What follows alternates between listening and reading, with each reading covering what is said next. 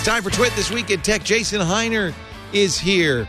Devendra Hardawar is here. Harry McCracken is here. We're going to get Harry to explain the story of the 1981 BASIC program he wrote that had a bug that he finally fixed 40 years later. Then we'll talk about the Apple iPhone announcements and what to expect and what not to expect. Plus, Microsoft Surface announcements. Will there be anything exciting coming this Wednesday? There is a lot to talk about, and I've got some great people to do it. Stay tuned. Twit is next. Podcasts you love. From people you trust. This is Twit.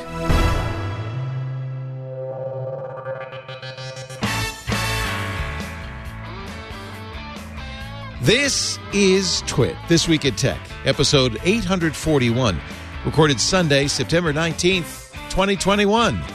Dancing Bullwinkle. This Week in Tech is brought to you by Nareva. Nareva is revolutionizing audio for meeting and learning spaces by making it possible to get full room microphone coverage in medium to large spaces without the cost and complexity of a multi-component Pro AV solution. That's a revolution. Learn more at nareva.com/twit. And by Wealthfront. To get your first $5,000 managed for free for life, go to wealthfront.com/twit and start growing your savings today. And by Podium.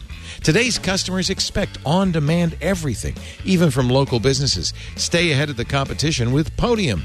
Free plans for growing businesses, plus all the power growing businesses need to scale. Get started free today at podium.com/twit. And by CrowdStrike. CrowdStrike harnesses the power of every click, every action, and every ally to grow stronger and stop cyber threats before they can stop you. Join the fight and experience the power of Falcon Platform free today at crowdstrike.com/twit.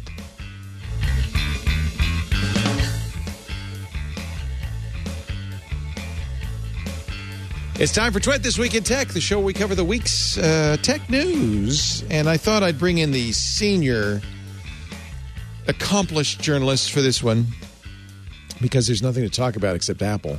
So we got some heavy hitters. Devendra Hardawar joins us. He is senior editor at Engadget, now in Atlanta, Georgia. Hi, hello, Devendra. Hello. I'm right outside of Atlanta, but it is, I can reach it. It's really close. You're just an arm's length from Atlanta. And Devendra is always a welcome guest now in his new Atlanta basement. Yes, it's nice to have a basement, better than a 2-bedroom apartment in Brooklyn. Yeah. This is a first because I think normally we have people in Brooklyn. We usually have 2 or 3 people in Brooklyn. It's the first time we've had 2 people in the Southeast because joining us from Louisville, Kentucky, Jason Heiner. He is editorial director at CNET. Hi, Jason. Hey. So since we're all seniors, do we get like a 20% discount? Yeah. I don't mean seniors in age. I mean senior journalists. You're all important people now. Well, we can't. Lindsay Turrentine won't come on anymore. She says, I don't do journalism anymore. I'm all administrative. So at some point you get, it's the Peter principle. You're going to get pushed upstairs to a managing role, and then we're going to have to lose you. But for now, still a senior journalist. Thank you. Thank goodness. Thank goodness. Also, Harry McCracken is here. He is a senior technology editor at Fast Company. Hi, Harry. Hey, Leo. The technologizer, I still call you that because I've known you for so long. Enjoy hearing you say that. I have to mention, we were talking about it before the show, but there were 2 stories about Harry that were kind of outside your normal beat at Fast Company, but I love them. Your blog has a story about the Bullwinkle statue in Los Angeles called The Moose and the Showgirl. I love this. This is on your regular blog, harrymccracken.com. This moose... It's like the first thing I've written on my own site in years. Moose and Squiddle. I didn't know you were a Bullwinkle fan. I am a huge Bullwinkle fan. Huge. Cartoons in general and Bullwinkle in particular. See, I'm not a huge cartoon fan, although I admit when I was a kid, my parents would take me to...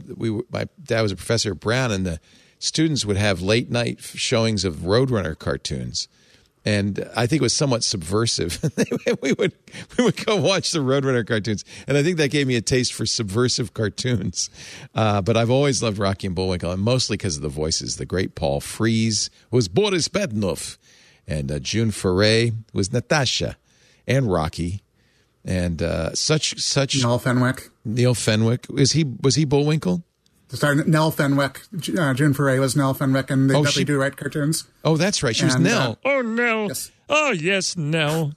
And Bill Scott, who was also the co-producer and the head writer, was Bullwinkle and Mr. Peabody and Dudley Do-Right. Wow. Such great cartoons. Why is there a giant Bullwinkle in Los Angeles? However, is the bigger... 60 years ago tomorrow, the Bullwinkle show premiered in prime time.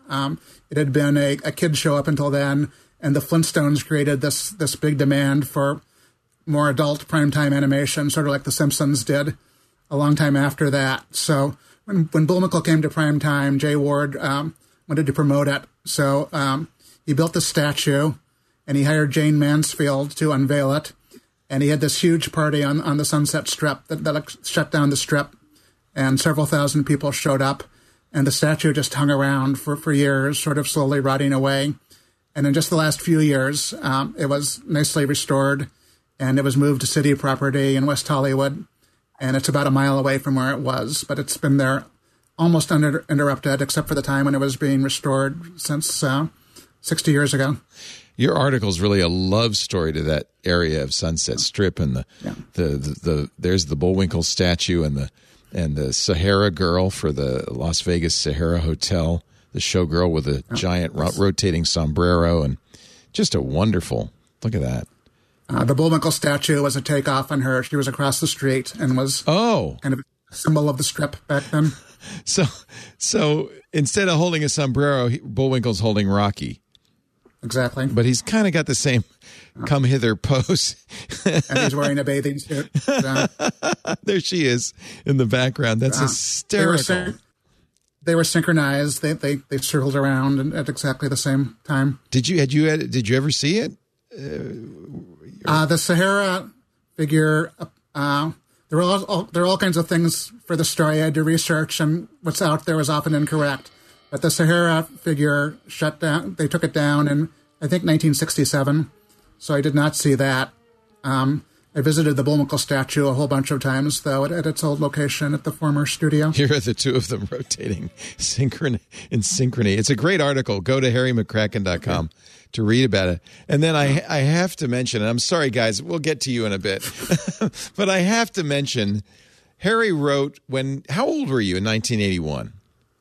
I was 17. When you were a teenager, a basic adventure, as many of us did on these early computers, right? You ended up writing your own software, saving it out to cassette tape.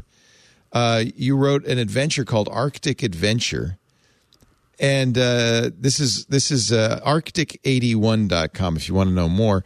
It was kind of discovered. It was published in a book called the Captain 80 Book of Basic Adventures. And you would type it in, right? I mean, this was a book of source code that you would type in. Which people did back then. Yeah, I did a lot of that from Compute Magazine, and you type in this because it was how you got software. But there was a typo in the book no one knew about all these years. It never worked. Somebody back then said something up to me about it, but didn't really provide any details. And I'm still not sure whether it's my bug or it was somehow introduced into the program because, the program did not work at all. So if anybody had checked this code that was published, they would not have been able to play the game. We wouldn't understand any commands. I don't know if it's more of a comment on the number of people who bought the book or the number of people who actually typed the code in. but the fact that you only got one bug report in all those years is kind of amazing. You fixed it, though. But, I fixed that. I fixed some other bugs. I fixed the new bugs I introduced while typing it in. I added some stuff. Anything I didn't like. 40 years later, I switched around. I had also written a slot machine game, and I inserted my slot machine code in my adventure code. So now in the Arctic, you can play a slot machine. Wow. So do I still have to type it in, or can I tell? No, you can play. In fact, you can play it in your browser. You not only don't need a TRS-80, you don't even need to have like a TRS-80 emulator. It works in a browser. You are in an igloo. Obvious exits out. You see a shovel, warm coat. Get shovel. It's thinking. You see a warm coat. Yes. Get warm coat. You notice I'm typing warm after it many. May not understand that because of the warm. Let's see. I don't know what coat means. Okay, get coat. One thing I learned is back then people played so many of these games, they sort of intuitively understood stuff like you should just say get coat. Yeah. And I actually made a number of changes based on having people who did not remember this whole world play the game, and some stuff that was obvious back then is confusing. It's very cold. Obvious exits west and south. You see a small igloo. Can I just type W? Yes, I can. You see an ice floe, ocean. It's still cold. So I think that's enough of Arctic Adventure, but you get the idea. Harry McCracken's code from 40 years ago. Holy cow. So great. I read the story, Harry. I loved just seeing this whole thing come together, but it also makes me want everybody to do the digital archival work of the stuff they did. I have stuff from the mid 90s I put online. I don't know where it is now. Yeah. Yeah. My friend Charles, who was my friend in high school and is my friend today, updated his adventure from back then, and that's also on Arctic 81. That's amazing. And then we added references to each other's adventure games so that there's his Lost Ship adventure, and I had a ship, so I made my ship his Lost Ship. So we created a mini universe of 1980s TRS-80 adventure games. I think it's really a lost generation and a lost.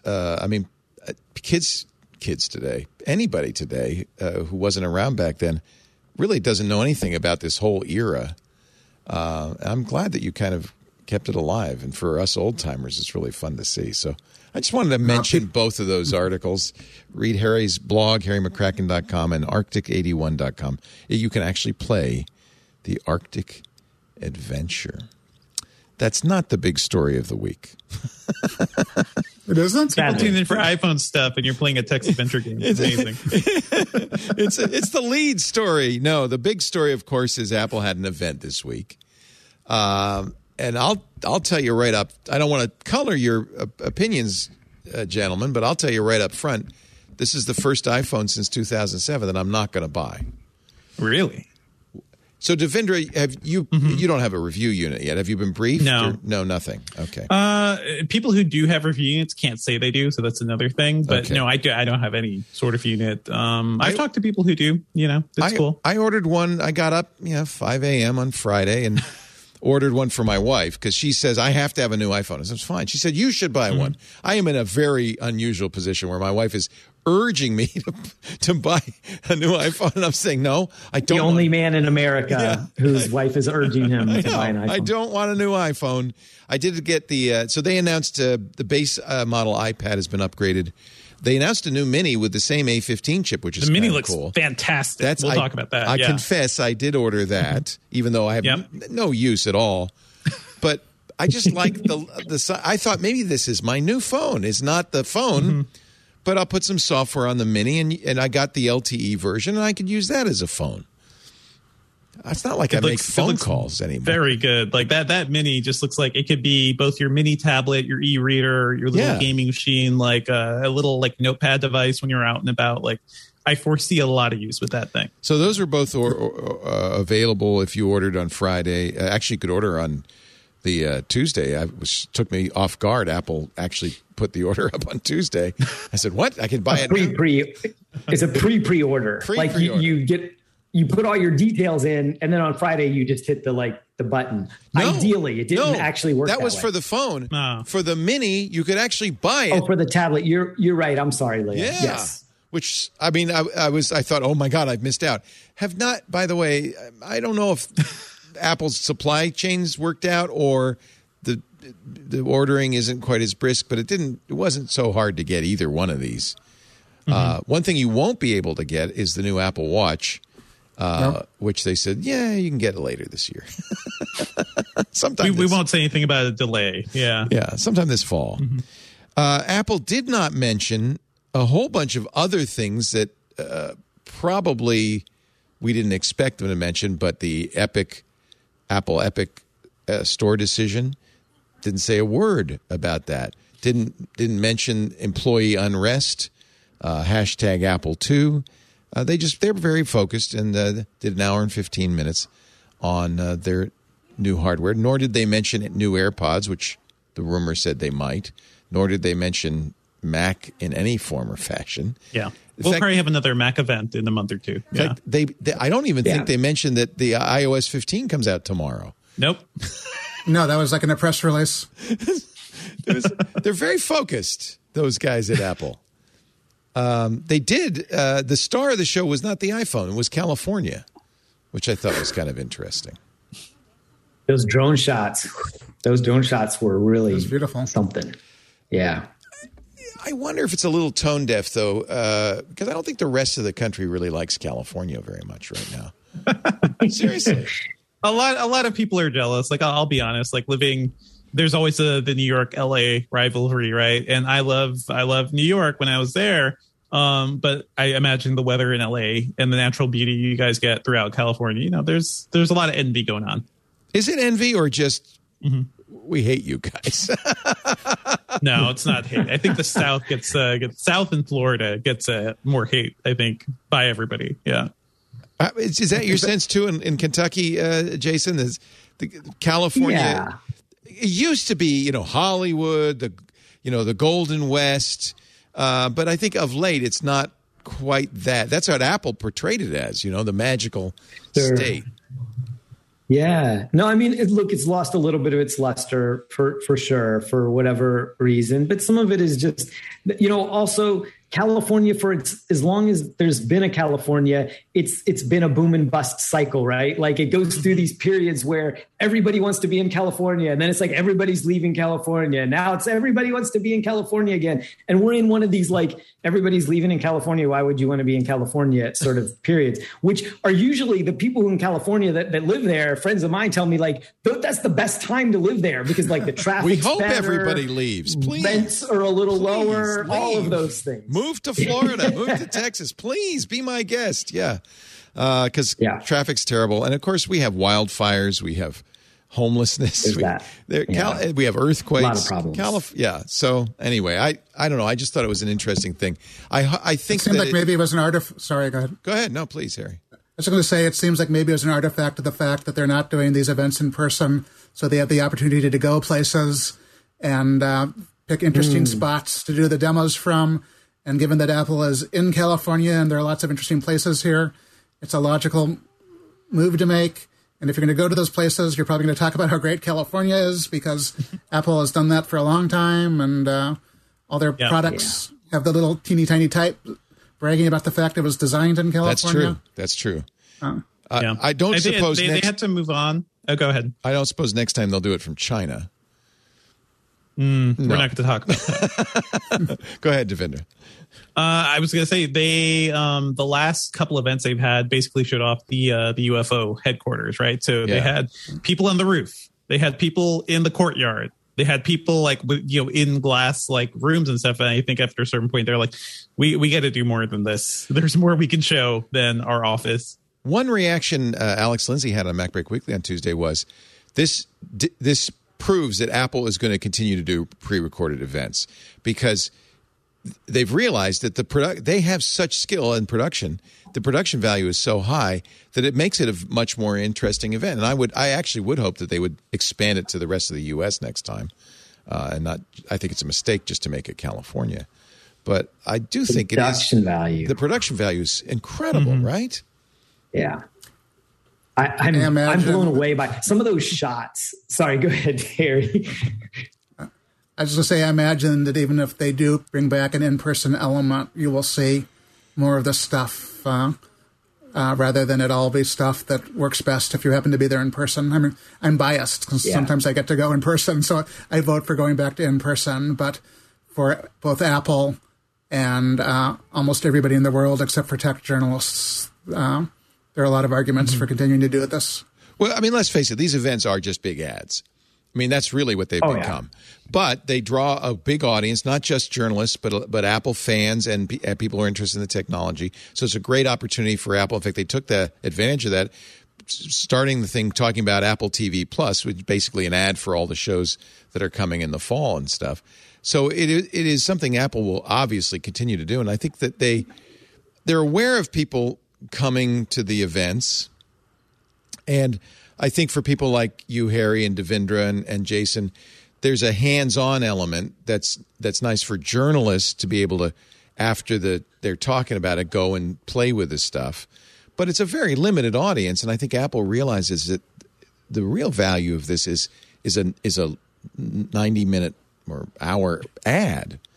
Yeah. And also showing things in action, showing people using things not just on stage, but, in like a real world environment. I think there's going to be more benefit of that. I almost wonder, I'm surprised Apple doesn't do things around its stores. I haven't been to an Apple store during an event time, but do they do anything to be do they show the events as they're happening in a store? Because that would be kind of cool to get the local hardcore fans in too. I don't know. Do they? They shouldn't they? I don't think so. I've always thought that too, Devindra. I think it's a great point because these stores, it's sometimes there was one time when I can't remember, I had an appointment or something and it was overlapping part of the event or right before. And I was went in the store, it's nobody here realizes there's an Apple event going on. This is crazy. Yeah. This is amazing. This was a while ago. It was 5 years ago.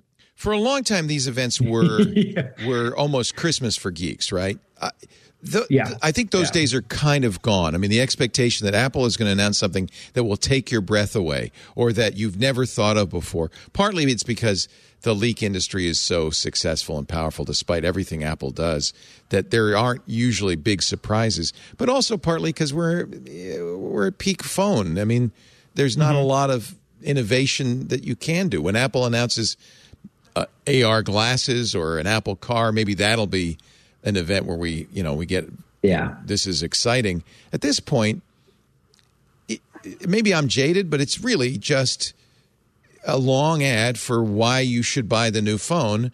And in this case, I don't think they made a very compelling case for it, which is why they made the last phone too good. Yeah. Maybe that's it. I mean, we haven't yet seen benchmarks.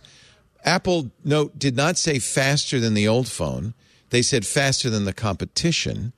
It has to be faster, yeah. A little. It's an A15 chip. The benchmarks on Geekbench seem to be about 10% faster, which is barely noticeable. And by the way, when's the last time you said your iPhone's too slow? Never.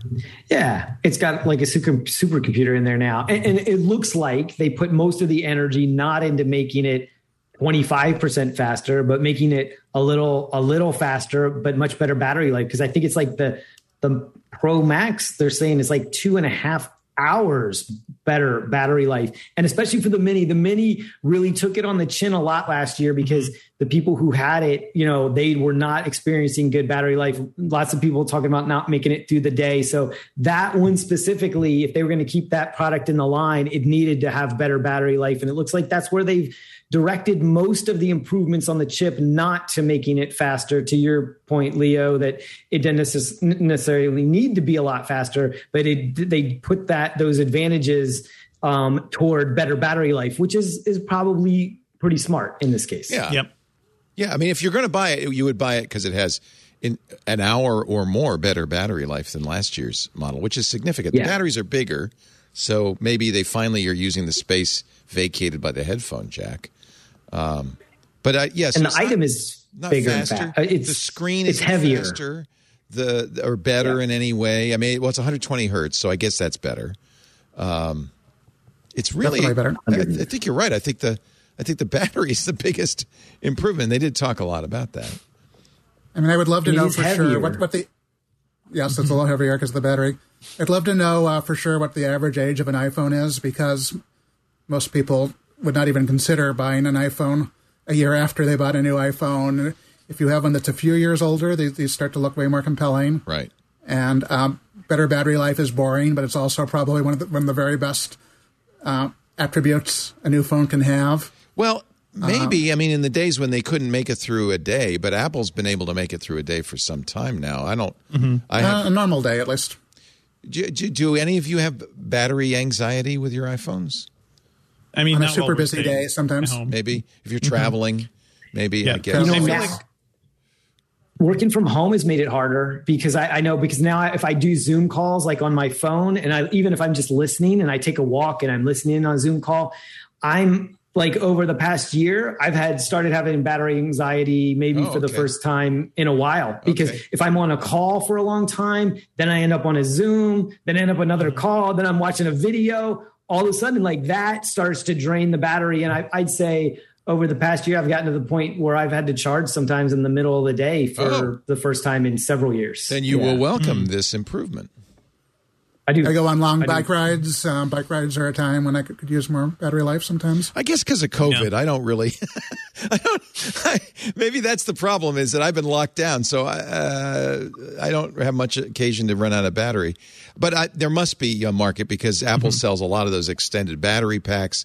Other companies do as well. So maybe that is a feature that people want. We've all had smartphones for a while too, and people have come up with their solutions for like, okay, in my desk, I'll have like a little cable or something for me to just charge a little while I'm sitting down. We're kind of used to the big thing I notice is in my car when I'm driving around, I just, I'll plug it in. And hey, that gives me more juice throughout the day too. So more battery is always better, but I don't know how much like the people are really feeling that burn right now. I think you're right though that people aren't buying a new phone every year by far. In fact, to Apple's credit, you could put iOS 15 on even a 6S, going all the way back to a 6S. So people with older iPhones are not going to feel left out of the future, and they'll certainly still be secure as you can be with an iPhone. Oh, yeah. Over the past year, the lifespan of the iPhone has increased pretty dramatically. Actually, I believe it's in the last 2 years. It's gone from almost 2.5 years of how long people were keeping it to now over 3. Yeah. So really, this was not an advertisement for iPhone 12 owners. This is an advertisement for iPhone 10, iPhone 11, iPhone 10R, I agree. iPhone 8. And if you're coming from one of those devices, you're going to be pretty stoked, I think, with the 13. This is my favorite moment. I want to show this in the event right at the beginning. We've been watching a concert in the redwoods on the ocean. All the instrumentalists spread all over the state, and then suddenly we're in the desert, and it looks like Tim Cook in his trademark black high tops and jeans is walking through the desert, and then kind of miraculously he transitions and he's in the Apple campus. I thought that was nicely done. A lot of really beautiful video in this. It is they're good at the advert of this, and they're also very good at meaningless numbers. Like 2 times faster than the competition. One thing they didn't say this time is it's the thinnest iPhone we've ever made, or the thinnest iPad we've ever made, or the thinnest Apple Watch we've ever made. In fact, the Apple Watch is a little bit bigger than ever before. Seems like they're kind of over that, and I don't know if that is anything to do with the fact that Johnny's gone. Johnny Ive. Johnny's no longer overseeing it. Because it was always since Johnny Ive left. Every year it's gotten thicker. I mean, if you look at it, the iPhone. I believe that's true. That every year since Johnny Ive left, the iPhone's gotten thicker. That's thicker, bigger batteries, better battery life. Yeah. Because I hear Johnny Ive's voice. It's the thinnest iPhone we've ever made. I hear him saying that. So without him saying that, there's no reason to. I think the big thing, and I think at this point, because we are at peak phone, you're not talking about the phone. Battery, I guess you're talking about. The screen is incrementally better. But what you're really always looking for from Apple is tell us about the cameras. Yep.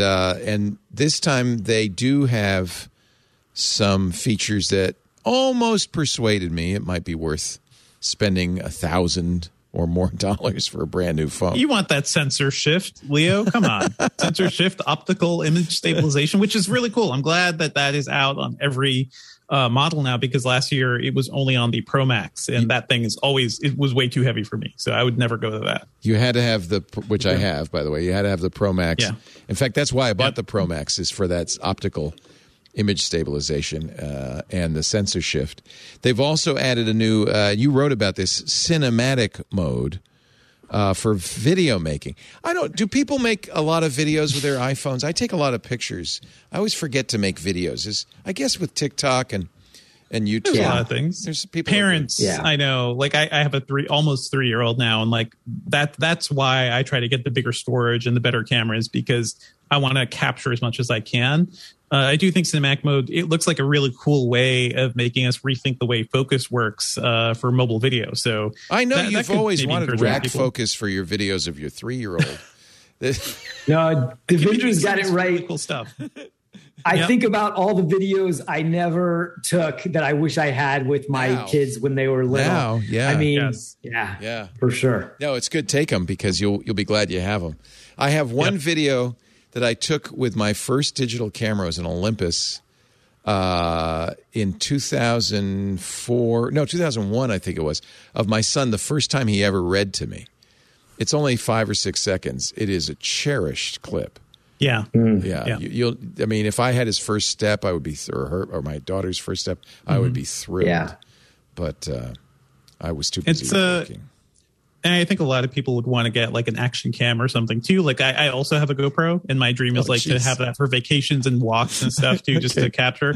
But it's I gotta warn you, cinematic mode looks cool. It got to the point where both my kids would say, "Dad, stop taking pictures. Stop. Put their hand up." I have a lot of pictures of my kids with their hand. I got a bunch of these too that look like this. Yeah, and that's why that's you when they Facebook become glasses. Teenagers. Get those new Facebook glasses. You can take all the pictures you want. So by the time your 3-year-old is a teenager, Devindra, you'll be in good shape, because there'll be like all these these glasses out where you'll just be able to like blink your eyes 3 times and then it starts recording. Yeah, I don't want to live in that world. That's gonna be Dad's bad. Recording all the time. So Apple made not one but 2 movies. They made a cinematic whodunit to demonstrate rack focus. Now, first of all, and Devindra, you wrote the article about this. So I don't think they're actually changing focus, are they? It does. I mean, I haven't seen a full technical deep dive in this, but it does look like the sensor is big enough to focus on something in the foreground and then shift that focus all the way to the back, as if you were using a film, or a digital. There's some debate about whether they're changing focus optically or whether they're blurring. It could be. It could just be a blur. But at the end of the day, what does it matter? Right? Like, I don't think portrait mode is simulated. Yeah. Portrait mode is a blur. It's not real bokeh. Mm-hmm. It's a blur. We don't know. I guess we won't know until we get the phones or till the embargoes are lifted. My understanding is that with this, so I think this was post-produced, because what they said is you can take that video and then in post, you can change the focus. So I think that's not, probably it tries to do it dynamically, but like this one we saw where it's perfect. I think that in post, they were switching, and fine tuning the focus. Computational photography. That's why I think it is just blurring, because you wouldn't be able to record enough information. Mm-hmm. I mean, that was what the Lytro did, right? The ray tracing camera. Lytro, it recorded enough information that could have varying focal planes. But that's not what the iPhone is doing, I don't think. No. It's not doing ray tracing. Functionally, if you get a good blur and you can mimic some of these features, it'll still look pretty cool. They did show off one thing that was like a smart version of this, where a character can look away, and I believe it can automatically shift focus based on that. They claimed cool. AI was being used to determine what the point of focus was and to automatically rack focus. So you can do it manually by tapping. But they claim that their AI is smart enough to know, oh, you looked away. What are you looking at? Oh, let's focus on that. Okay. I think we have to see this to really. Yeah. It's interesting. It is limited, and they didn't say this in the presentation. It is limited to 1080p 30 FPS. So a lot of us are used to doing 4K 60 on our iPhones at this point. So then you have to start making that choice. Do I want this to do like a cool cinematic staging for this video, or do I want to get the best quality I can get? That's a good catch. So, that's not good. Yeah. Okay. I do feel I would keep it on 4K. Yeah, 4K 60. Yeah. I'm not. I want Dolby Vision, baby. Go ahead, Harry. I was just going to say that I'm at this point I'm kind of used to Apple doing these events where they show these unbelievably gorgeous still photos and now these incredible videos. And my own still photos and videos are not improving in quality at the same pace as Apple's are. And I'm always curious who's taking these incredible photos. And Are they really in kind of the same environments that us regular people take them? I completely agree, and I always remind myself there still is a reality distortion field because Apple's very good at creating this environment where you go, oh, that's beautiful. So I always have to remind myself those photos are taken by professional photographers using studio lights. So that's not natural light in most cases, in very controlled circumstances. And these guys know exactly what the capabilities of the camera are and are playing to it. So yes, your photos are never going to look like that. On the other hand, and it's not just Apple. I mean, you could say the same thing about the latest Samsung phones, and I'm sure the Pixel 6 when it comes out. Yeah. You can Samsung does the same thing, but does it? Yeah, you can take really good photos. Damn good photos, even when good photos light. With both of them. I'm talking about like the advertising of them, like in terms of showing off what their devices can do. Samsung is totally doing what Apple does, but kind of does the commercial aspect of it worse. So it's just kind of funny to see everybody kind of follow there. Was it Samsung or no? Maybe it was OnePlus that got busted because they were using SLRs to shoot the photos. A whole bunch of companies. I think it was. Some of them do it over and over again. Yeah, they don't stop. The Samsung events, and Samsung's putting out some pretty, crazy quality products too. But the Samsung events feel more like a commercial. Apple somehow, the art of it is that it is absolutely a commercial that feels a little less like a commercial and feels a little more lifestyle-y. And it's a TED Talk. It's so many things. Yes. Yeah.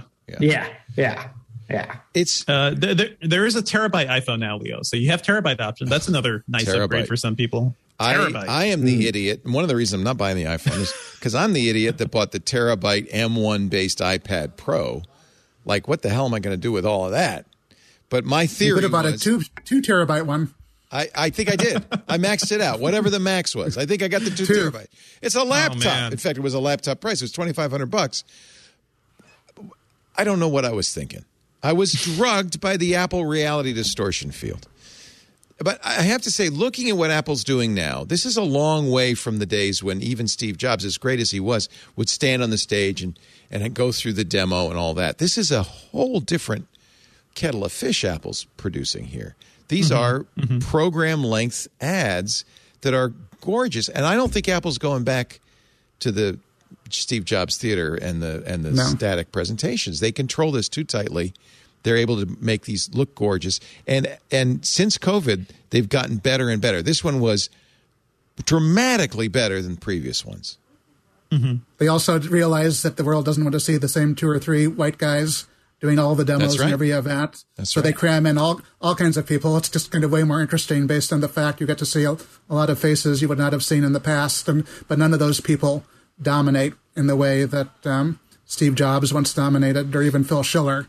And he did a lot of the stuff, dominated those events. No, nobody. Look, Steve was the best presenter of all time and actually set the standard that Apple has been trying to live up to ever since. It was interesting, though, to see Phil Schiller's replacement, Greg Joswiak, on stage and COO Jeff Williams on stage. These are 2 very high-level executives, almost as high as Tim Cook. So Apple is putting senior leadership up on the stage. And I think that FaceTime is meaningful and important for succession planning,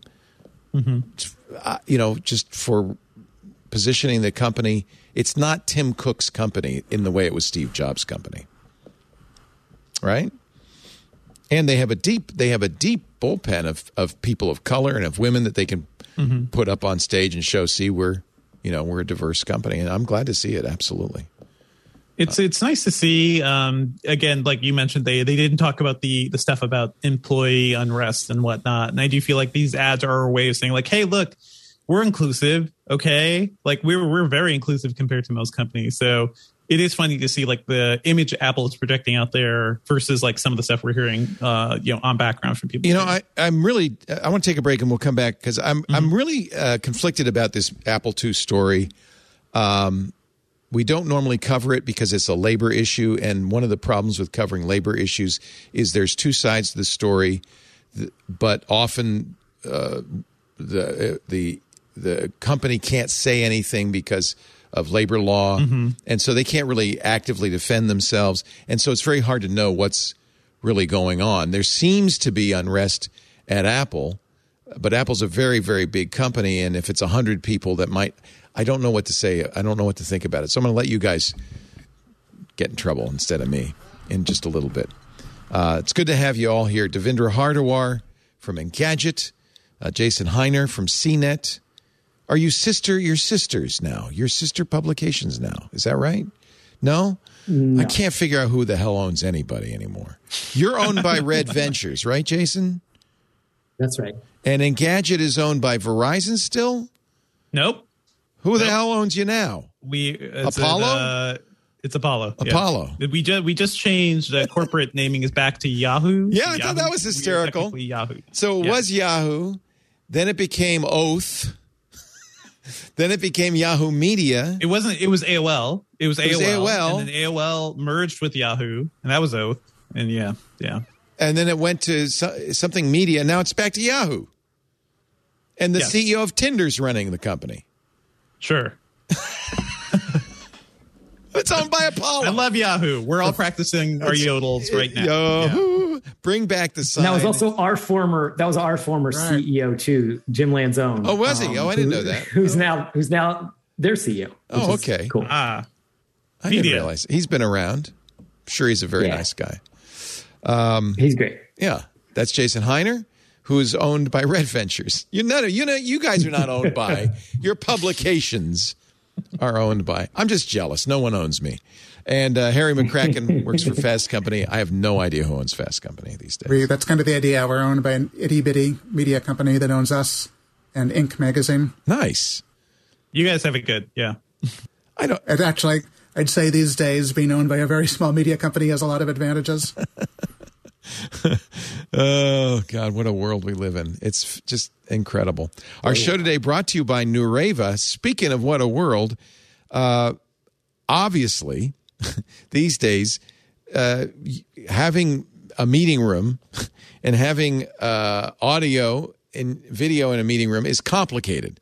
You've got social distancing, you've got masking, you've got to wipe things down. It is a very complicated situation, but it is the case that you need to have video meetings. That's where Nureva comes in. There are plenty of simple plug-and-play audio solutions for these huddle rooms. But if you want full room mic coverage in a big room or a large meeting space or a large learning space for schools and colleges,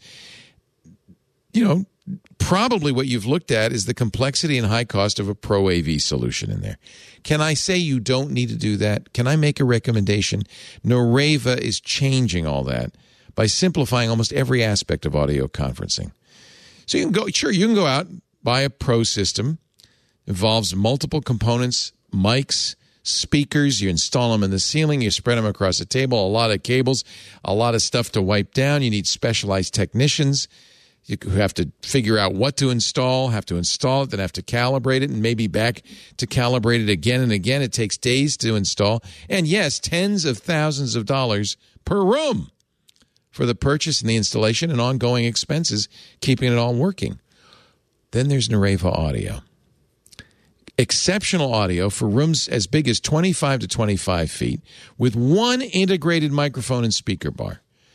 Got a 30 by 50 foot room? Get 2 bars, and you'll cover the whole space.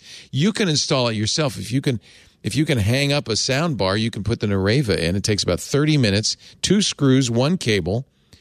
That's it. No microphones, because the Nureva does this amazing patented technology called the microphone mist technology. It's basically computational audio.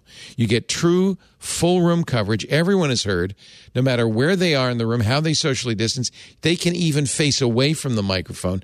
It's as if you have thousands of microphones in the space. And it calibrates continuously, automatically, so your room is always ready. Move the furniture, doesn't matter. It recalibrates automatically. There's no training. Your IT guys don't have to come in and operate the software. It's simple. In fact, you'll get an Nureva console and a simple, intuitive platform that lets you monitor, manage, adjust, and scale your fleet of systems from anywhere. No training required because it's very straightforward. And let me tell you how it works. It works great. Talk about simplifying in this complicated post-COVID world. The question is, Which approach will you choose? The expensive Pro AV system or the affordable Nareva system? You're going to love Nareva. At least do yourself a favor. Visit Nareva.com/twit and learn more. NUREVA.com/twit. Nareva, designed to simplify, because the last thing we need is more complexity. Thank you, Nareva, for supporting This Week in Tech. And thank you all for supporting This Week in Tech by using that special address when you visit Nareva. Nareva.com/twit. So it's a hornet's nest. It's I don't know if I want to get into it. We've avoided talking about it, but there seems to be more and more noise. In fact, Tim Cook had an all-hands meeting this Friday at Apple. I mean, all hands, everybody, and was asked a couple of questions about pay equity and about this Apple II controversy. Do you guys... You don't cover it on Engadget, right? You can avoid that. I mean, we've covered some of it, I believe. And then, it is good to talk about this stuff because at the same time as we're, drooling over the new products, I think it's important to think about the environment in which these things get made. So, yeah, we've done some coverage. We may have more coming. Apple, it's worth paying attention to. And Apple gets probably more attention because they position themselves as a conscious, thoughtful, caring company. And so when they violate privacy, when they treat their employees poorly or potentially treat their employees poorly, again, we don't know the full story, it becomes a story. Jason, what do you think?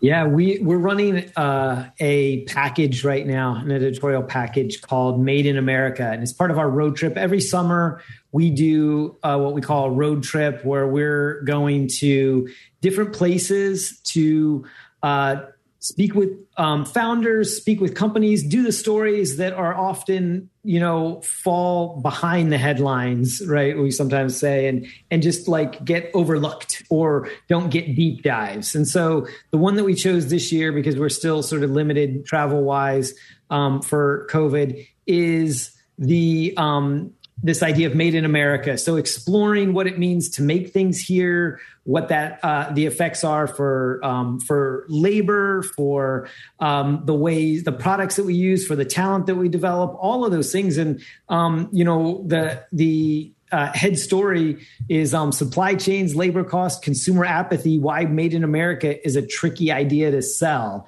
by Connie Guillermo, who's the editor-in-chief of CNET. And so that puts it in some perspective that a lot of these things they're not black and white issues, right? There's a lot of nuance and understanding. So, for example, in the U.S., as much as we'd like to make things in America, we've chased away, because of the way that we've exported a lot of labor, a lot of machinists and a lot of the people who make the machines that make the machines, right? And so we have some fundamental challenges to being able to actually make more things here. And then labor has to do with that too, in terms of the ways that we are used to paying people, the ways that because of the way that we have healthcare and retirement and pensions and those kinds of things, the cost of labor is different. It's not just here, but in other parts of the developed world. So,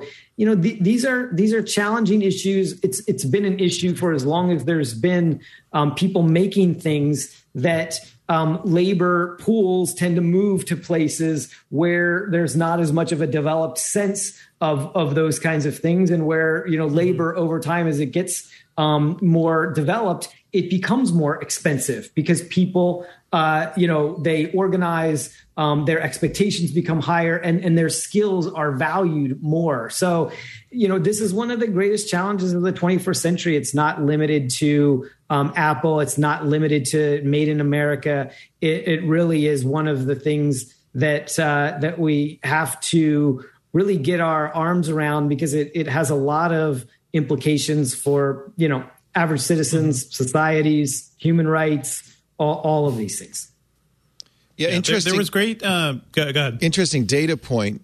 When the additional unemployment benefits ran out a few weeks ago, people thought, now all those people who have been avoiding coming back to work are going to come back to work, and they haven't. It seems to be. They haven't, and at least in early numbers. And I've seen some people call it this kind of silent strike, that low-wage employees in this country particularly, and you see help wanted signs in every restaurant, everywhere, at least here in Petaluma, are not going back to those jobs because they were crappy jobs to begin with. And absolutely. Do you think that's the case? Yeah. Oh, yeah. Definitely. My first job was in high school, and I've never done a food industry job. I've done a bunch of service jobs, and I was a floor guy at Office Max, RIP, and making $7 an hour, and generally not being treated well by a lot of customers and stuff. And that was a pretty glossy job compared to people who are behind fryers and everything. Oh, I was behind it. My first job, and for years I worked at McDonald's as a fry cook. I loved it. I felt like I learned how to work, but when I think back. I was making $3.50 an hour. Yes. Or actually, I think it was $2.35 an hour. But it probably went further, right? Than it did actually. Low wage people. I did the calculation once, and it's more than the minimum wage today. Yep. So that's it. Yeah. That's it. How So long we ago need to have this sort of reveult against the status quo that we've got right now. Yeah, I mean that's why I went to college too. Is that I didn't want to be I didn't want to be a fry cook for the rest of my life, and I wanted to get a better job. Talk to millennials who graduated around 2008. Right. I think feel sorry for them. A lot of people coming into the workforce now, and certainly of my demographic, kind of feeling the thing we were sold by our parents and by the adults and everything was a complete lie. So it is part of that too. There is definitely, it's not even so much a silent revolt. People are very actively saying all these things. So I think we got to pay attention to this. So to some degree, I think that's what's happening at Apple. I don't want to downplay the very legitimate complaints about pay equity, harassment, and discrimination. But I think also, I get the feeling, of course, I'm an old guy, that you millennials just like to bitch. Well, people didn't used to say things. People didn't used we to put speak up with it. In a way. No, we put up with it. You grinned and you bared it, and then that led to decades of institutional racism and sexism in Hollywood and elsewhere. The generation that's saying, "Hey, hell no, let's speak up stop and it now. Put a stop to some of this." Yeah. I think that is whining, and you want to be a good whiner because things have to change in a certain respect. When it comes to Apple, though, that's part of the thing I want to add. Go ahead. There was a lot of good coverage around this. I want to shout out some of the stuff from the New York Times. And I think one big thing they pointed out is that Apple has historically always been a very secretive company, right? The groups were all separate. They couldn't really see what the other folks were doing, and they couldn't really interact with each other. But post-pandemic, they joined Slack, and the entire workforce was in Slack. And they were able to talk with each other and actually start organizing in that way. So much to Apple's horror, in fact, they shut down the pay equity channel.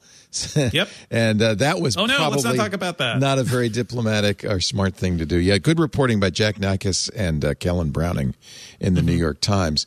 And they said that the complaint really seems to be as much that this culture of secrecy has caused kind of problems at Apple as a result, and ends up kind of suppressing any conversations about this on the grounds of secrecy. And that maybe that's all not these the big companies, all the tech giants used to be really good at having a code of silence, and it's really broken down in the last few years. Google has had perfect example. Much rawer problems, more things that are very specific and very disturbing that have come out.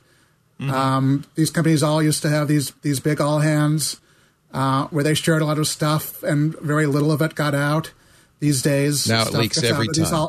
It leaks every time, Yep. And so a lot of them have shut down kind of the culture they used to have, where they discuss stuff openly, but it didn't get out.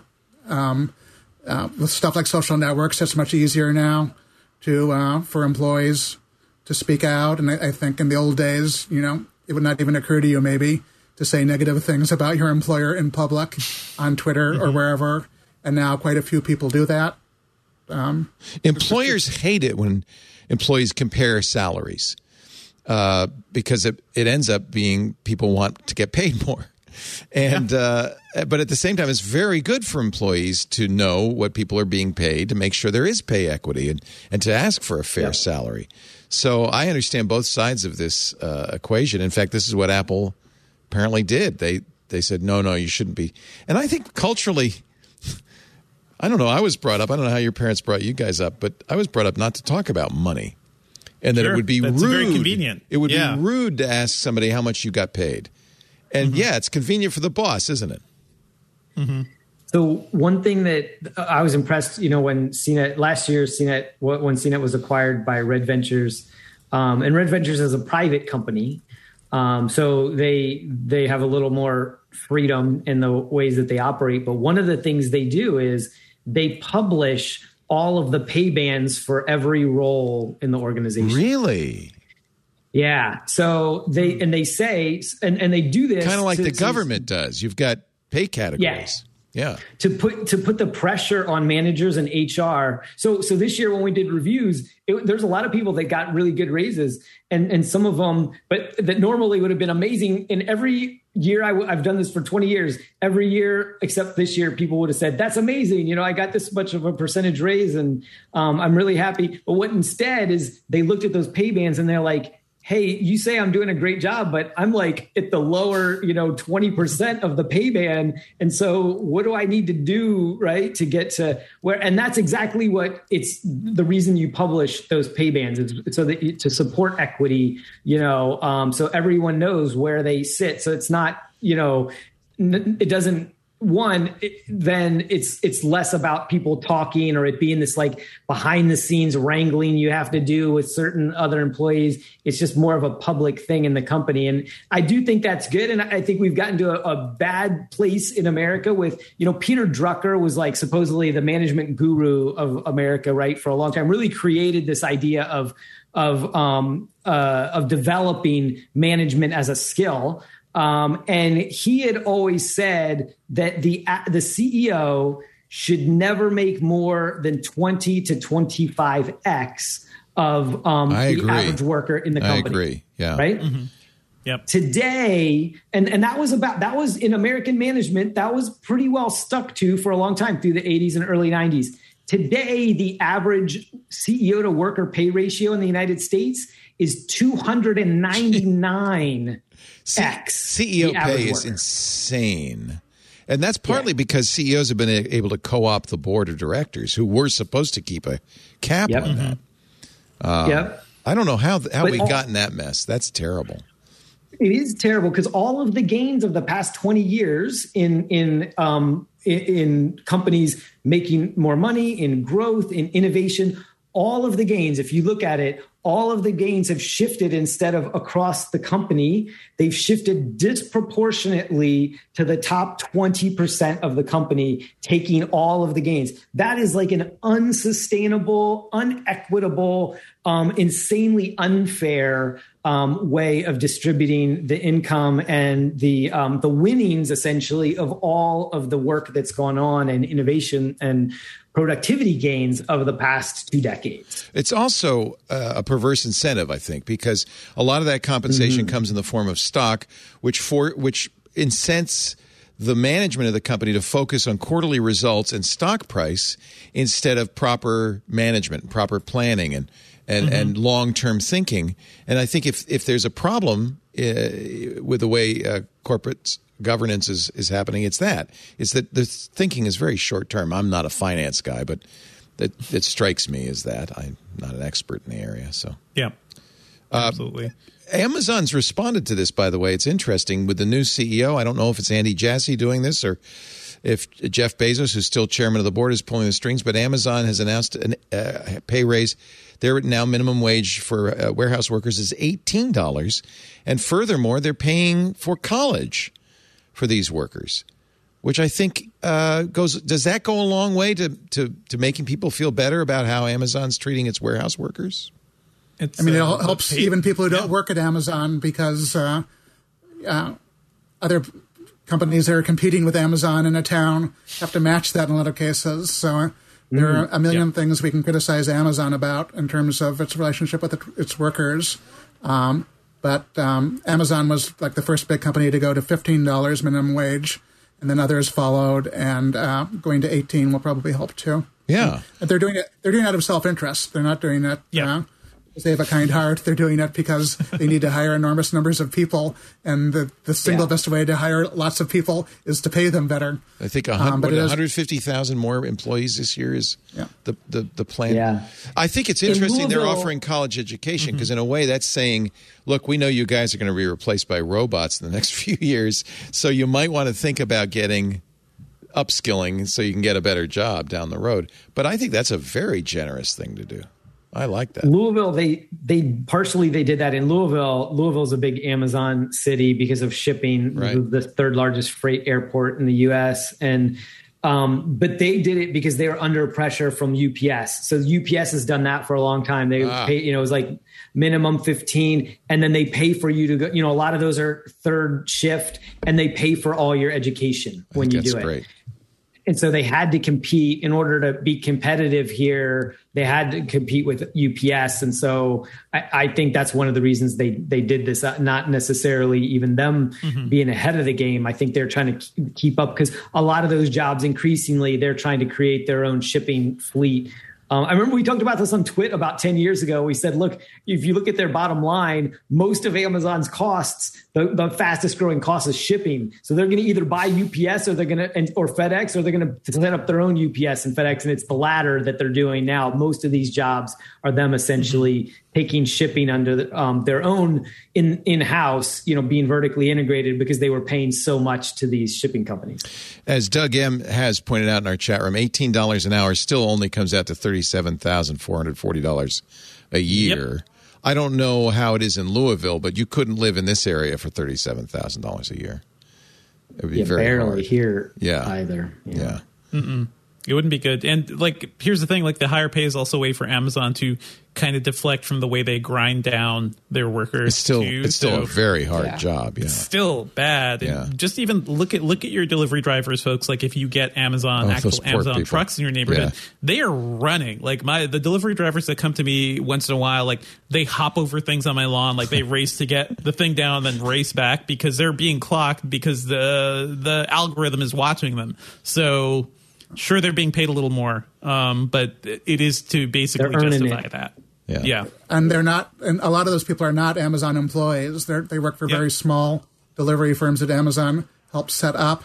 And even if Amazon does, try to impose certain standards on these small delivery companies, it's not the same thing as working for Amazon. And you don't necessarily get any of the good stuff that comes with an Amazon job. Well, that's our labor segment, kids. I never thought I'd be covering the labor market on Twit, but it does really impact. You have to because the products we're buying, are on the backs of the people who are making them and selling them and delivering them, and I feel guilty all the time. I order stuff from Amazon almost every day. In fact, my Amazon Echo, somehow I turned on notifications. Every morning it says, you'll be getting a package today. I say, I know. You don't have to tell me that anymore. Stop it. Tell me something I don't know. So I feel a little guilty about that. Lisa actually canceled her Amazon account in order to try to shop locally more. Although if you're buying something from Walmart or Costco, I don't know if there's that much of a difference of buying it locally or not. But it's a different devil. She's trying. Yeah, it's a different devil. She's trying. But to this day, she'll say, hey, can you order something for me on Amazon? So it's hard to get out of that cycle. It really is. One good takeaway from this segment, by the way, is everybody should know, by law, you can discuss your salary with your coworkers. So if your boss tells you no or tells you not to do that, that is illegal. And it's not impolite. Talk about it. It's not impolite, even though my mom told me it was. It's rude to talk about money. She said, Leo, don't ask, don't tell. And by the way, it's a good, as long as we're, being good citizens, you don't have to buy a new phone every year. In fact, it'd probably be a good thing if you waited a few years before you bought a new phone. Sure. And when you buy a new one, buy the last one. You don't have to buy the newest one. Get a better deal on the iPhone 12 or something or another phone, or get it pre-owned. Like, there's so many things you could do. You don't have to have rack focus for your 3-year-old. Really, you don't. Yep. We did a story recently about buying refurbished stuff, which for a lot of people makes total sense. And if you buy refurb from Apple, you get the same warranty. You get stuff that the only way you can tell it's not new is because the box is a little plainer. For all the people that rush out and buy stuff on the day it comes out. Yeah. There are even more people where it makes sense not to do that. There is a really good trend. When I buy phones these days, I notice every time they say, do you have a trade-in? Yeah. And they gave you a fairly decent amount of money. I think from Samsung, I bought the Galaxy Flip 3 and I traded in my Fold. I think $700 or $800. Admittedly, it's not the total amount, but it's a pretty good chunk. Apple offered a trade-in if you buy the new iPhone. And the reason they can do that is because there's a brisk market in used phones. And a lot of people are buying secondhand phones. It's probably the better, smart thing to do. Absolutely. So you can get a surprisingly good deal with refurbs. I bought my wife a refurbed Dell XPS 13 2-in-1, and it somehow ended up with 32 gigabytes of RAM. Nice. Which is not what I paid for with a $1,200 laptop. So it's like, things happen. Sometimes things are mislabeled. You could get a fun surprise with your refurb. Have you guys reviewed the Framework laptop yet? I think we have looked at it. I haven't touched it, but it's very intriguing. I really love it. I bought one. You made me think of it because I usually get an XPS 13, and I got this instead this year. Love it. I do a review this week on Hands on Tech, but I think it's not only is it repairable, but it doesn't feel janky because it's repairable. It feels great. It feels solid. I love the upgrade path to it. And it's a 3x2 screen, great screen. It's my new favorite laptop. So that's encouraging that you can build a repairable device. I'd love to see him do phones. An upgradable device, even in a laptop. I think that's great. Mm-hmm. Let's take a little break. More to come. We still haven't talked about the Apple Watch, or I don't know. Do we care? I don't care. We could talk about that. There's other things to talk about. It's nice. It's nice. Yeah. You work hard for a living, folks. I know you do, to earn all that money.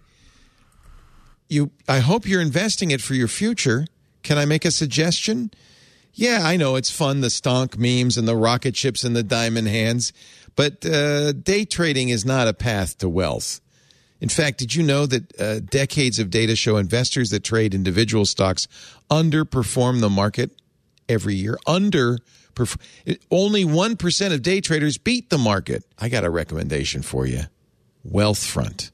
You should open up a Wealthfront investment account today. You don't have to pick stocks. You don't have to trade manually. You just go to wealthfront.com/twit and start saving now. And through the magic of compounding, you'll be amazed. And I'm not saying you shouldn't have a little fun with your money, but the bulk of your money you should be putting in Wealthfront. Whether you're a beginner or you've been investing for years, Wealthfront makes it easy. They have the right tools for every portfolio. They will work with you to make sure that you have a portfolio that matches your needs, your plans, your time frame, how comfortable you are with risk or no risk. They can create a portfolio of globally diversified, low-cost index funds personalized for you, and they can do it in minutes. No manual trades, no picking stocks. They handle all the investing based on preferences you control. In fact, they're so sophisticated they can even do something most day traders don't even know about: tax loss harvesting. For the average client, tax loss harvesting, which lowers the tax you pay as you invest, can more than cover the very low 0.25% advisory fee. 0.25%. And this whole thing is completely automatic. It is absolutely what you should do. This is what I tell my kids. This is what you do. We just put a little bit aside from that paycheck and put it in Wealthfront. Trusted with over $20 billion of assets now. And here's a great thing. You can get your first $5,000 managed for free when you go to wealthfront.com/twit. Get started with just $500. It doesn't take much. Grow your wealth the easy way. Let Wealthfront do the work for you. And you'll be amazed You will be amazed. You will thank me 20 years from now. You'll go, wow, Leo was right. To get your first $5,000 managed free for life, go to wealthfront.com/twit, wealthfront.com/twit. Start growing your savings today. It's so important. It's not only, it's not only the millionaires out there. We all got to do this. Think about the future, plan for the future.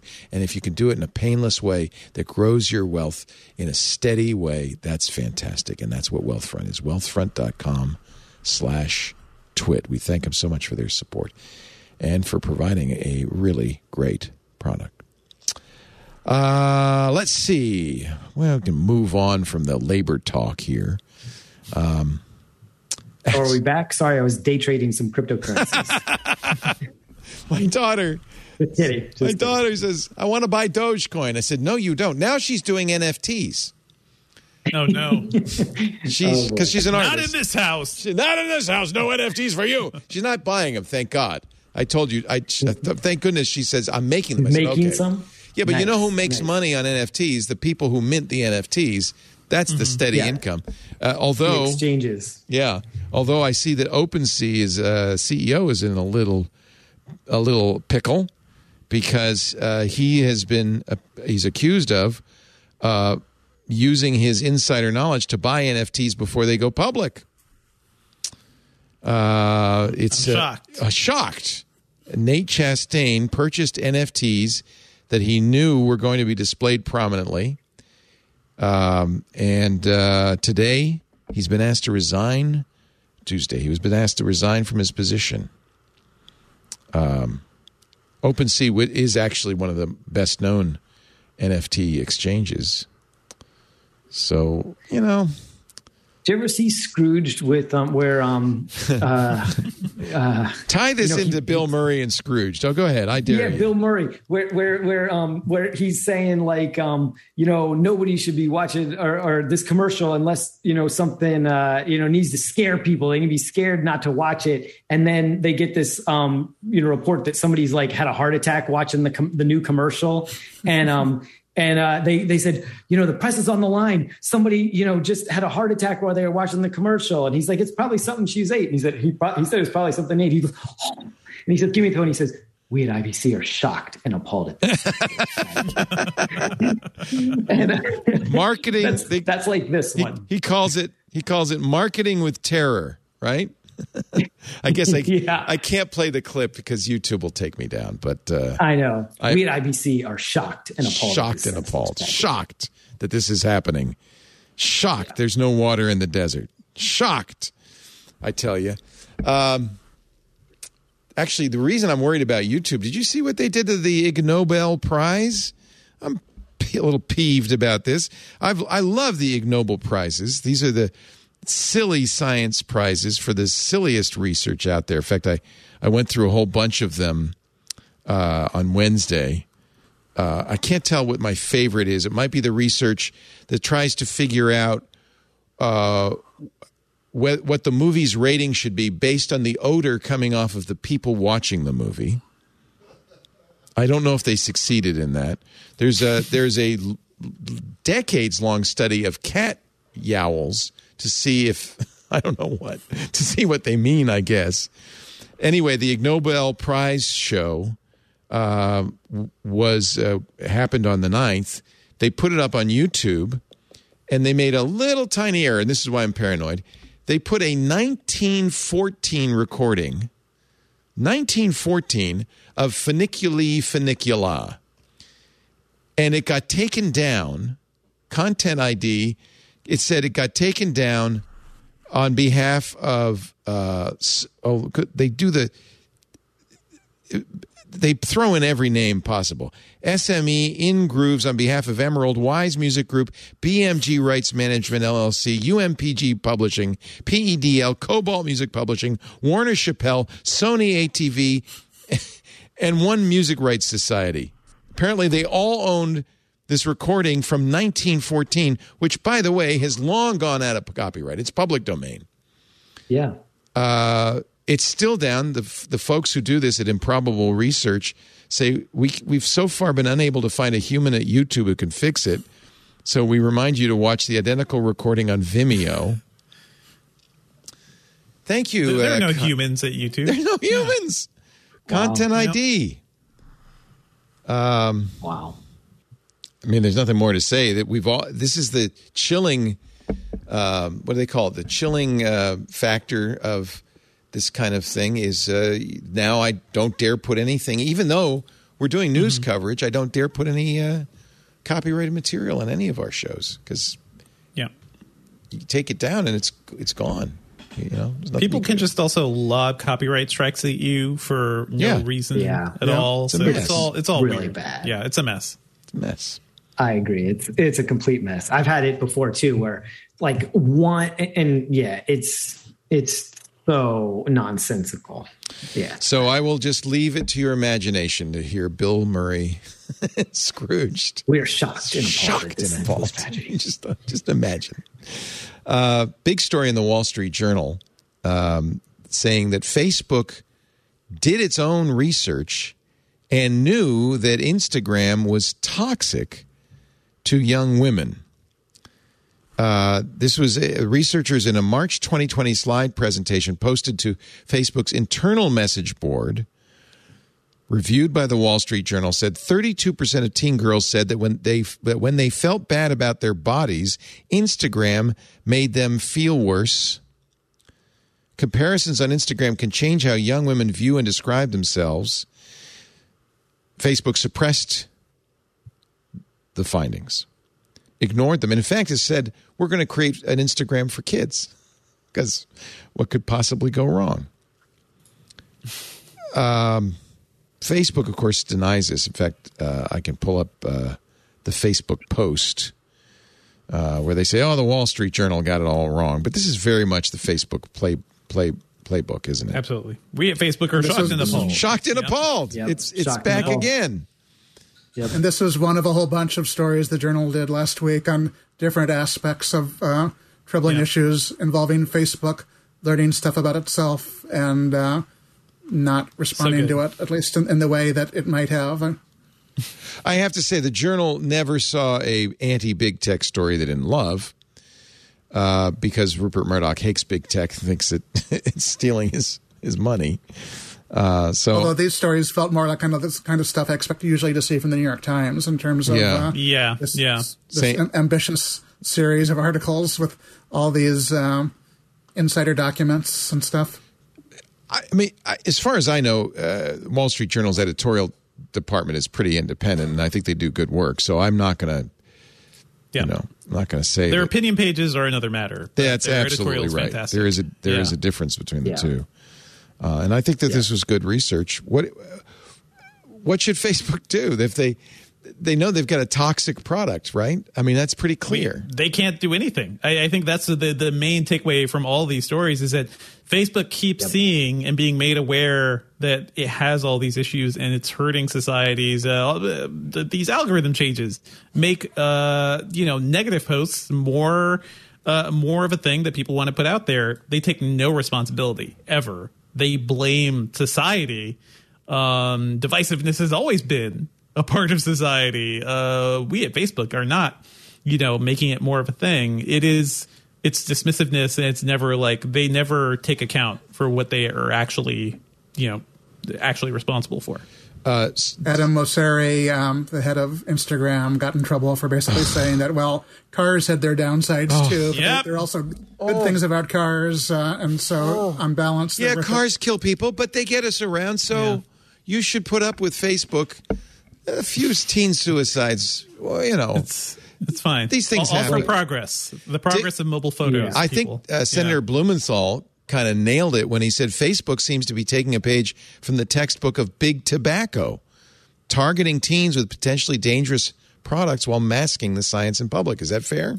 Mm-hmm. Yep. Absolutely fair. Absolutely fair. And, the thing is they've known it's a toxic product for a long time. It's toxic to society, right? Like we saw that. We saw it get manipulated during 2016 elections. we've seen it be manipulated for, we have this double pandemic right now. We have the pandemic of COVID-19, and we also have this pandemic of misinformation that is causing a lot of negative impacts on society. And Facebook is the number one place that is amplifying misinformation in the world. And so, yeah, sorry, go ahead, Leo. The Friday story is exactly that in the Wall Street Journal. This is the whole week-long Facebook Files piece. In mid-March of this year, Mark Zuckerberg on Facebook said he wanted to use Facebook's formidable resources to push 50 million people toward COVID-19 vaccines. Inside Facebook, I'm quoting the Wall Street Journal, staffers were warning that Mr. Zuckerberg's own platform was compromising his effort. Facebook researchers warned that comments on vaccine-related posts, often factual posts of the sort Facebook wanted to promote, were filled with anti-vaccine rhetoric aimed at undermining the message, and Facebook could do nothing about it. We have this debate a lot on This Week in Google because on the one hand, I don't want to blame Facebook for all the ills in the world. Those ills would exist with or without Facebook. There's no question about it. But I do have to say that its role in amplifying those ills should be. It's not helping. You're not helping. Yeah. That was one of the few instances where Facebook did sort of have a response, though, according to Facebook, the degree of vaccine hesitancy has dropped by, I think, 50% since the start of the year. That's one of the few actual stats they gave in their defense. Though they basically said that. Are they taking credit for intentionally that? Well, I guess they're saying it could be a lot worse. Good. Cars kill people, but it could be a lot worse. Yeah. I was also fascinated by the story on how basically there's a secret system where famous people can basically put stuff up and not have it checked to see whether it complies with Facebook's community standards, because it gets really controversial if Facebook makes the wrong call initially when they're moderating this stuff, which they do a lot. You mean like Nicki Minaj? That sort of stuff, yes. At least the general story had some other examples. That, by the way, is the weirdest story of the week. Nicki Minaj, rap star Nicki Minaj, posting on Twitter that she wasn't vaccinated yet and was reluctant to do so because her friend of her cousin in Trinidad and Tobago, a friend of a friend, in other words, in Trinidad and Tobago, got the vaccine and it made his testicles swell, and his fiance dumped him a week before their marriage, and so she wasn't going to get the vaccine. Yeah. To which the health minister of Trinidad and Tobago responded, "We've done extensive checking. We've wasted a lot of time. We can find no one with swollen testicles as a result of the COVID-19 vaccine." Yep. Now, Twitter by the way, that didn't have anything to say about this. So there's a lot of good context around that tweet, at least, about like, hey, this is false. It's not true. It's not true. It's not true. Yeah. And at least completely stupid statement. And people are saying it was because she couldn't make it into the she wanted Met to go Gala, to the I guess. Met Gala. Yeah. And she wouldn't get vaccinated. But she wouldn't get vaccinated, yeah. It sounds like the biggest schoolyard excuse for something, ever. It is very Nicki. Yeah. By the way, it's extremely Nicki Minaj. I could just see her saying this. It's I do love that it caused a lot of people to whip up and be like, no, this is completely false. Yeah. And at least people are talking about this one misconception is not true. On CNN, Sanjay Gupta says vaccine causing swollen testicles, not a thing. it's not a thing.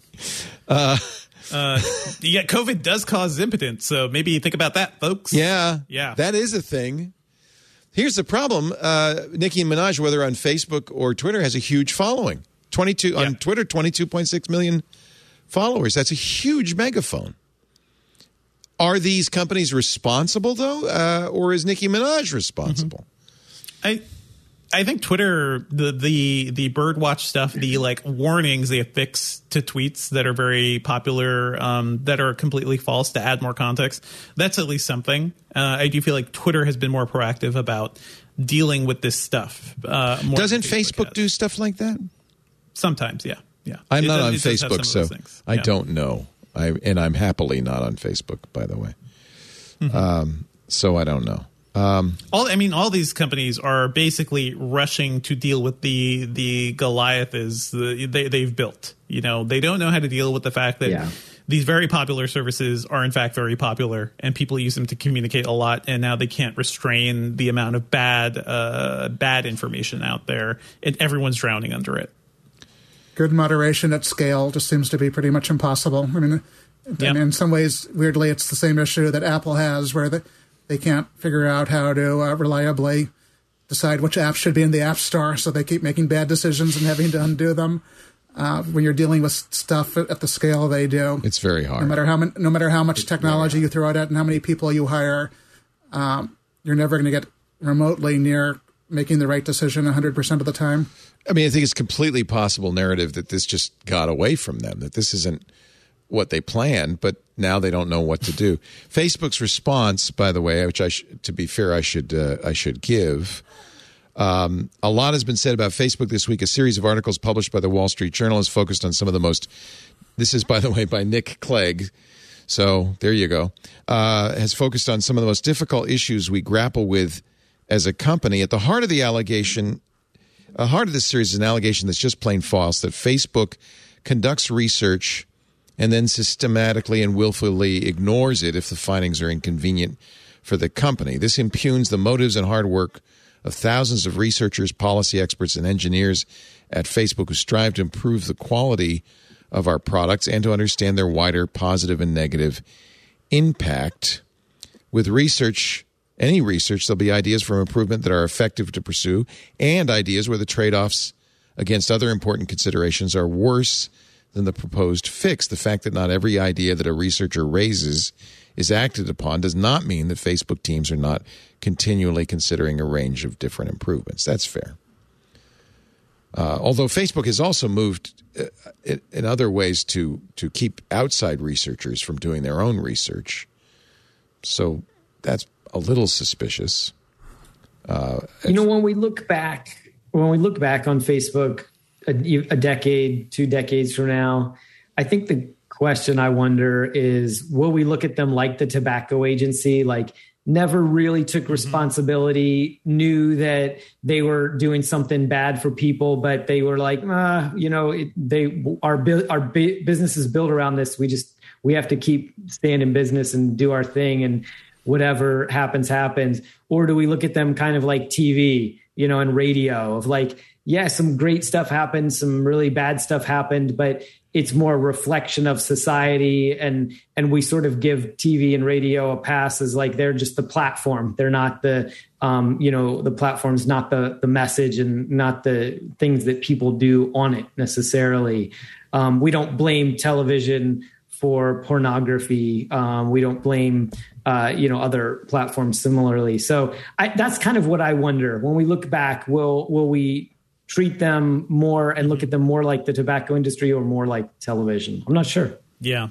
Because television is not just one big company, right? That is that you can like lay everything on. It's multiple networks. It's different people involved. Whereas you look at Facebook and just the size of it, or Google, or even Twitter, like the size of these companies is off the charts. It is an entirely new scale that we're dealing with. And to me, I think the tobacco comparisons are absolutely fair, because they are well aware, and there's evidence that there's reports of this going back years, guys. Like the move fast and break things mantra led us here. Yeah. This is what they wanted. Pure engagement to the point where we become addicted to it, and they have no control over what's actually happening. This is what they've always wanted. So, I hope we look back and look at it with clear eyes, and I hope like there is some like action taken towards all this, because this stuff it's not great. It's actively hurting society. I don't know how many more examples we need to see of Facebook looking at the issues and ignoring it outright. We've seen this so many times, and not much has happened to them as a company because of that. But it is slowly dying too. Like Facebook, just the product Facebook aging out. Yeah, sure. It is aging out, significantly. Now it's probably still has decades. I mean, they're still, Anyway, it is aging out. I suspect, I don't know, but 20 years from now, it's more likely that we'll say Facebook was part of the problem, but we had bigger problems that Facebook had nothing to do with. I don't think you can blame social media for all our ills. I think that is a excuse they love to hide behind. Like, yeah, society's always had trouble. Let's forget about our troubles. Look at those troubles.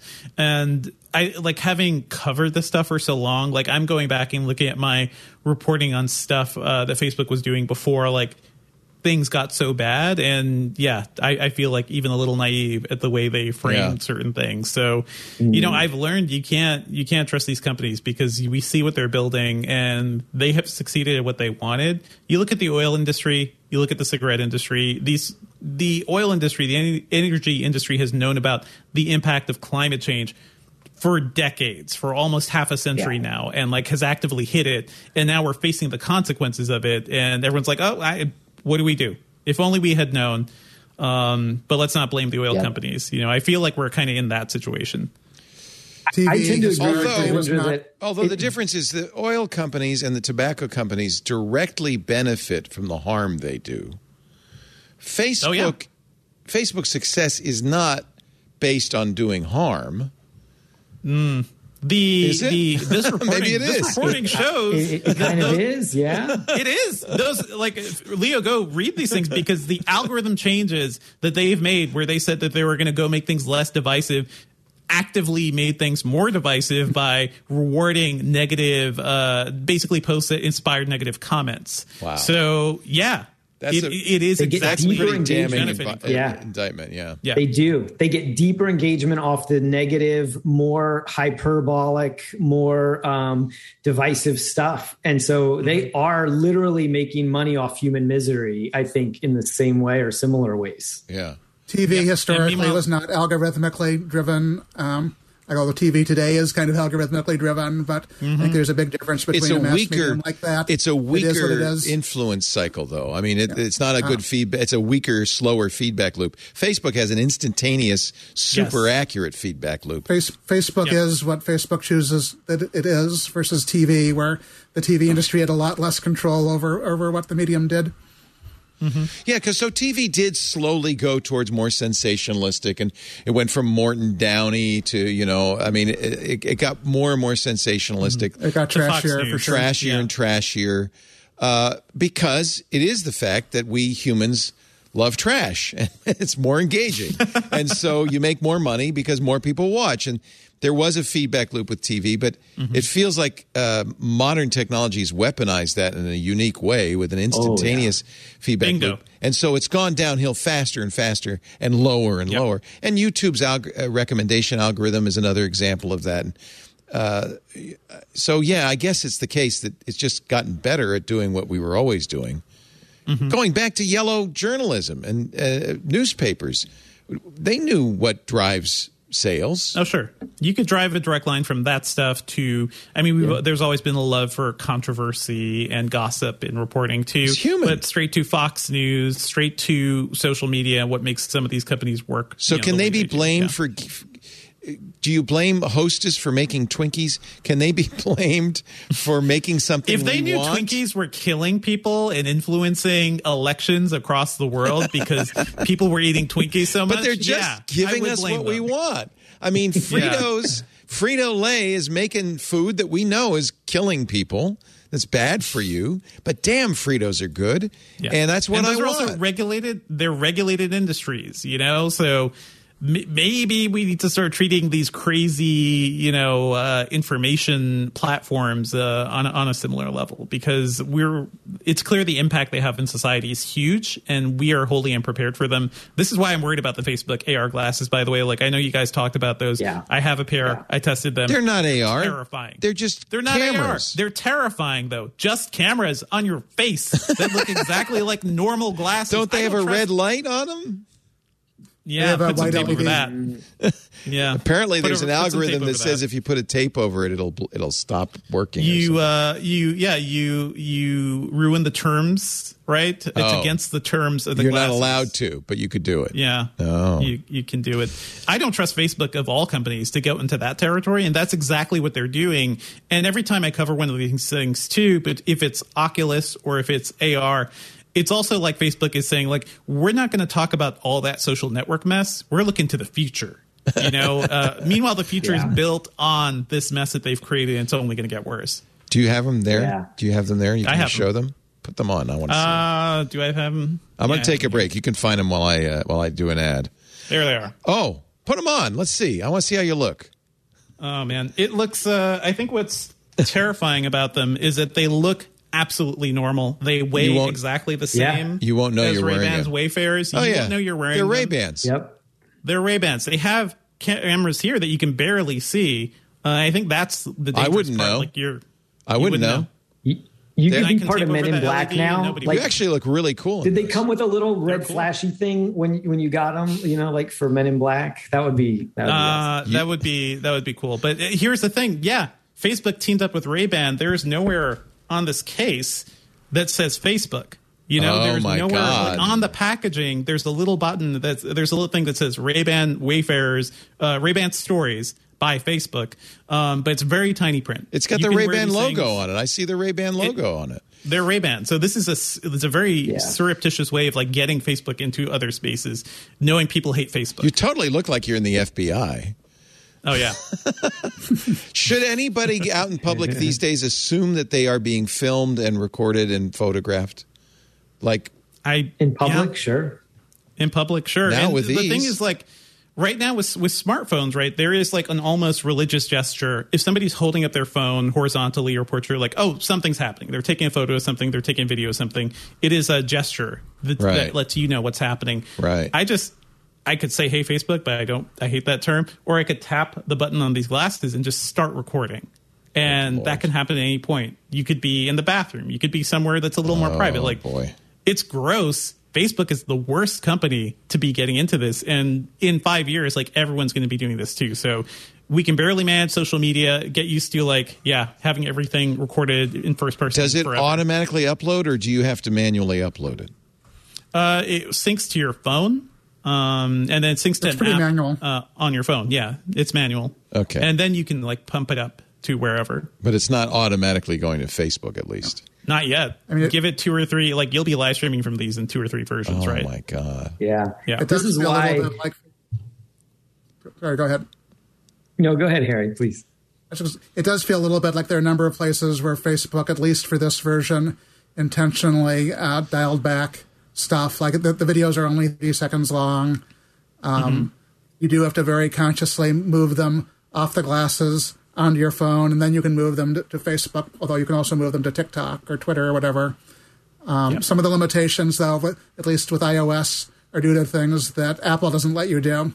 It would be hard for these things to stream directly to Facebook, and if that changes, I'll be curious to see whether Facebook takes steps it did not do with these initial ones. I kind of feel like 20 years from now, we'll just look back and say the whole thing was a mess. And set it on fire. We should have just burned it when we had the chance. Burn it down. I know. Yeah, this is fine. What would you do if you could go back in the past and erase Mark Zuckerberg's computer? Would you do it? Or something like just trash all his good images? movie. A hard drive. That'd be a good movie. Yeah. Terminator 5. The race to stop Mark Zuckerberg. I don't want to. It's not just Facebook itself. If you guys remember, you know this, Leo. Like that era, there were a ton of proto-social networks. We were going to get to this space. My worry is that the company that ended up winning is perhaps the least, fit to understand its power. But maybe that's why they won. The most amoral. That's why they won. The most amoral company won. Yeah.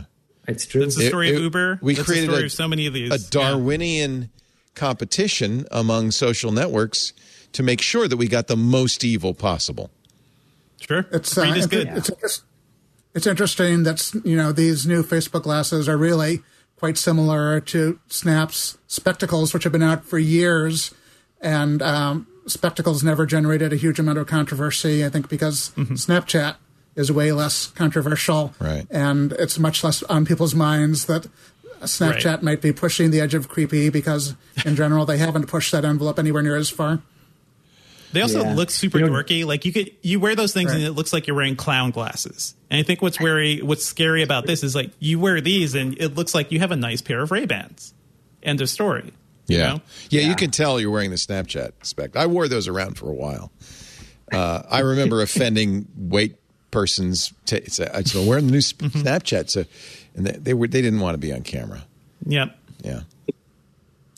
This is why Dan Patterson and I'm sorry, Leo, I would just say last thing is, in 2018, Dan Patterson, who works at CBS News, but longtime friend of mine, former colleague, we did a story in 2018, a video together where we essentially both retired from social media. It was like our retirement episode, essentially. Dan actually deleted his Facebook and Instagram accounts. I kept mine, but I really very rarely use them anymore, but it had gotten to the point like it was so bad. And he and I met. So the cool thing was he and I met on social media, like 10 years earlier. And then we were both sort of did this episode together where we it's time to leave the circus. Well, that's a perfect example. Is most of you guys I know through social media or the internet or your blogs or your publications. That's how, so there's some benefit to this. There's absolutely some benefit. There's a lot of benefit. It's just we got to look at the cost, and I think the cost is dramatic, Yeah. Maybe a little bit different than cigarettes do nothing to make the world a better place. It is possible to list ways in which social media is a good thing for the world, and the big question is the balance between that and the bad stuff, and if there's a way to get the good stuff with less of the bad stuff. Well, and I think that's what Adam Mosseri was trying to say, is that we're not all bad. Sure, we run over people from time to time, but there's other benefits. Yeah. There was a good 99% Invisible episode on early cars and when cars started hitting streets, and people hated them. Yeah. Because they were killing kids. Yeah. Cars were just out there killing There people. were laws that said you had to walk in front, have somebody with a flag walking in front of your car as you go down the street to warn the pedestrians, here comes something very dangerous. And thankfully, the car industry... Yep. Now they're regulated, but also they have reshaped our society so that we have giant streets that nobody can walk on. We have freeways clogged with traffic. It is hard. Is China doing the right thing with their social media? They've started to really crack down on consumer tech. That seems a little more than draconian. Well, what specifically? Because they're cracking down on everything. Yeah. Well, what they're not cracking down on is chip design, phone companies. Huawei's not getting cracked down on, but Didi is, and Alibaba is, WeChat is. All of the so-called games you can only play if you're under under 18 or under 13. You can only play games 3 hours a week, Friday, Saturday, and Sunday for 1 hour. Yeah, there goes China's esports team. No kidding. Yeah. They've seen what's happened in the U.S. and what a way that it can shape public opinion, the way that it can shape the course of society. And so for whatever reason, this year they've seen and decided we're shutting it down before it gets too powerful and perhaps weaponizing it against us. Look at TikTok, So I have mixed. TikTok has done nothing wrong yet, but just wait. I have mixed feelings because my son is rapidly becoming a TikTok star and is going to be able to is making money on it, and so I have very mixed feelings about this. So. It's a yet another platform to be terrified of for many other reasons, not just Facebook reasons, but All right, let's take a little break. I've been trying to take a break, but you guys are too compelling, too interesting. This conversation is too good. Lots more to talk about. We had a great week this week on the network. In fact, we made a little mini movie that I'm going to show you right now. I'll get a TikTok star on with us, and that'll round out the... Under the Desk News is very good. Under the Jeff, Desk? do you know who that person is? No. It is excellent. It's journalism on TikTok. Go check it out. Let's all be under the desk now. The rest of this show. Right now, Mr. Burke is cringing. No, Mr. Burke's not cringing. He's actually taking a nap under the desk. That wouldn't surprise me either. Previously on Twit. Twit News. Well, that is the Apple event, and a few surprises, I guess. Yeah. The Apple Watch doesn't look as different as we thought it would, but it's still bigger. We thought that maybe there wouldn't be a Pro model of the iPhone before it finally did. That scared us a little bit longer than we thought. Yeah. It was rumored, but we weren't sure if there'd be an iPad mini. There is, and it looks great. Windows Weekly. Microsoft announced that you will be able to remove your password from your Microsoft account. Get your Microsoft Authenticator and then go passwordless. I think that's the future. I wish we could just do this. Security Now. WFH, which is the new abbreviation for work from home. 91% of the IT people surveyed said they have felt pressured to compromise on security due to the need for business continuity during the COVID-19 pandemic. Twit. It keeps going and going and going.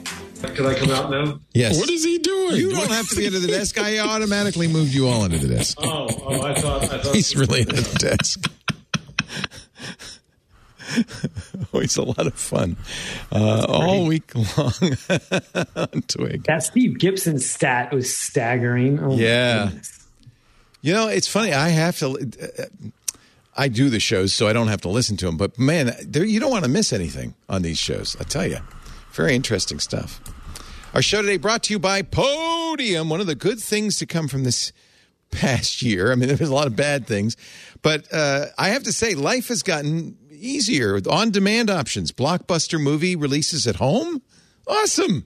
Curbside pickup from your favorite restaurant. Love that. I just got a checkup from my doctor on Zoom. With these changes, your customers, if you're a small business, have grown to expect maybe a simpler way, a better way of doing business. Doesn't matter what your product is. That's why more than 90,000 local businesses of all sizes have turned to Podium. Whether you have one location or 1,000, Podium can help you stay ahead with text messaging. See, it turns out we love text messaging. It's the best way to communicate. It's a great way for businesses to communicate with their customers. Podium makes it easy. They make doing business as easy as sending a text. And because people open texts, more business gets done. And your employees will love it because they get a single inbox, not a variety of different places they have to check. So that's a great experience for them, which means a better experience for your customers. You can answer questions, support information with a text. You can send a text. In fact, it was great. This happened to me the other day. I left a place, I think it was a pizzeria, and they sent me a text as I'm walking out the door. How'd you like your pizza? Leave us a review on Yelp. You can do that, or Google, or any number of platforms. You can schedule an appointment. The other day, as I was leaving the dentist, a text pops up. Says your appointment is, and it's great. I was able to add it to my calendar right from the text message. You can even collect payments with Podium via text. This is a great stat. A dentist in New York City having trouble doing his collections, as one does, had $1 million in overdue collections, obviously a big dentist. So what did he do? He went to Podium, sent a text payment request. It turned out people weren't avoiding him. They just needed the reminder. Collected $700,000 in just 2 weeks. 70%. Home service providers are responding faster, winning more jobs than their competition. Why? Because customers will text you saying, I want a bid. They don't leave a voicemail. You text them back faster, you're way more likely to get the job. Retailers increase revenue by allowing customers to shop via text message. I can go on and on. You need Podium. Today's customers expect on-demand everything, even from local businesses. So stay ahead of the competition with Podium. Free plans for growing businesses, plus all the power a growing business needs to scale. You can start free today at podium.com/twit. That's right, free, podium.com/twit. It's a really great solution. And I see more and more retailers using Podium, and I think it's fantastic. Podium.com/twit. We thank them so much for their support. We thank you for your support by using that special address, podium.com/twit. Another interesting story with Google and Apple. Russia is having its elections right now. Of course, it'll be, guess who winning. There's not a lot of opposition, and Russia was able to remove most of the opposition candidates. But the well-known opposition leader, Alexei Navalny, had an app that was on Google and Android, Android and Apple, that helped you find alternative candidates to the party candidates, the United Russia candidates. That app disappeared from Google and Apple at the request of the Russian government. Now, I understand, you work, you do business in a country, you have to adhere to the country's laws. Any thoughts about that? Should Google and Apple grow a spine, or are they just doing what they have to do? What was the exact reason they were told? Russian authorities say the app is illegal. And the counter thought is illegal. Yes. Yeah. And threatened to prosecute. See, one thing totalitarian regimes do now is insist that you have employees in country so that you can threaten to prosecute the local employees. And they were essentially blackmailed into it, it sounds like. Yeah. A person familiar with Google's decision said the authorities had named specific individuals who would face prosecution. And Google said, okay, fine. Google has more than 100 employees in the country. So this app was really designed to create a protest vote against Mr. Putin. Mr. Putin, that's what the New York Times calls him. I call him Vladdy. Vladdy's United Russia Party. Telegram also pulled down the channel for Navalny, but it's interesting, they didn't do it until the election started, and Pavel Durov said, look, we don't have much choice because Google or Apple will pull us down, and so we they are the 100-pound gorillas in this, and we just have to 100 pounds. How heavy is the gorilla? 600 pound? A lot. 600 pounds, I believe. Is that how many? 500? 600? It's big. 800 pounds, maybe. 800? 800 pounds. Do I hear 900? Did you Google it? 800-pound gorilla in this. Isn't that funny? I don't remember how heavy the gorilla was. A 100-pound gorilla would be like a real lightweight. You punch it in the nose and you move on.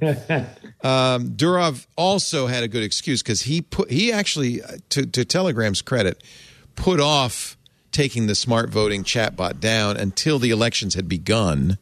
And Russia does have an election silence law, which is a reasonable law saying you can't campaign once the elections begin. I think we have a similar law in the United States. Yeah. So he was not. He was at least showed a little spine, but he also said he's following Apple and Google, which quote dictate the rules of the game to developers like us. But he said the blocking of applications by Apple and Google. By the way, Durov knows he's Russian. In fact, was forced. He was the Mark Zuckerberg of Russia. Had a Facebook clone that was basically he was forced to sell to the Russian government. Left the country and started Telegram. He said the blocking of applications by Apple and Google creates a dangerous precedent that will affect freedom of speech in Russia and around the world. Oh, man. What do you do? What do you do? All I can say is Alexei Navalny is like the most savage dude in the world. Yes. They've literally tried to poison this guy. They've tried to assassinate him multiple times, and he just will not stop. He's in the gulag right now, starving. I know. He was on a hunger strike, and then they force fed him.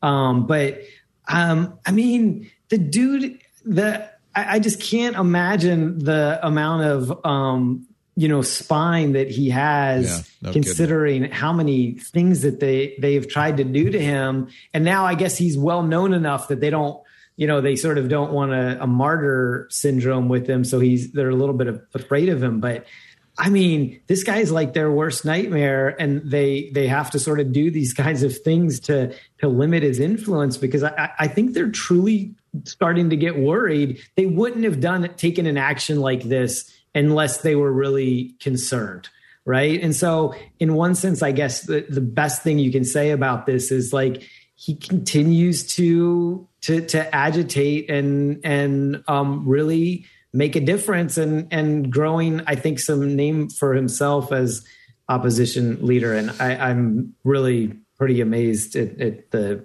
chutzpah. Well, and to be fair to the social media, one of the ways Navalny gets the word out, he's got 6 million YouTube subscribers and 2 million Twitter followers.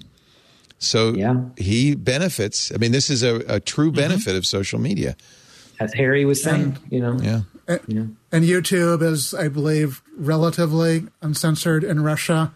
But there's a lot of concern that now that these companies have bowed on these apps that will embolden Putin to lock down stuff that he has not locked down until now.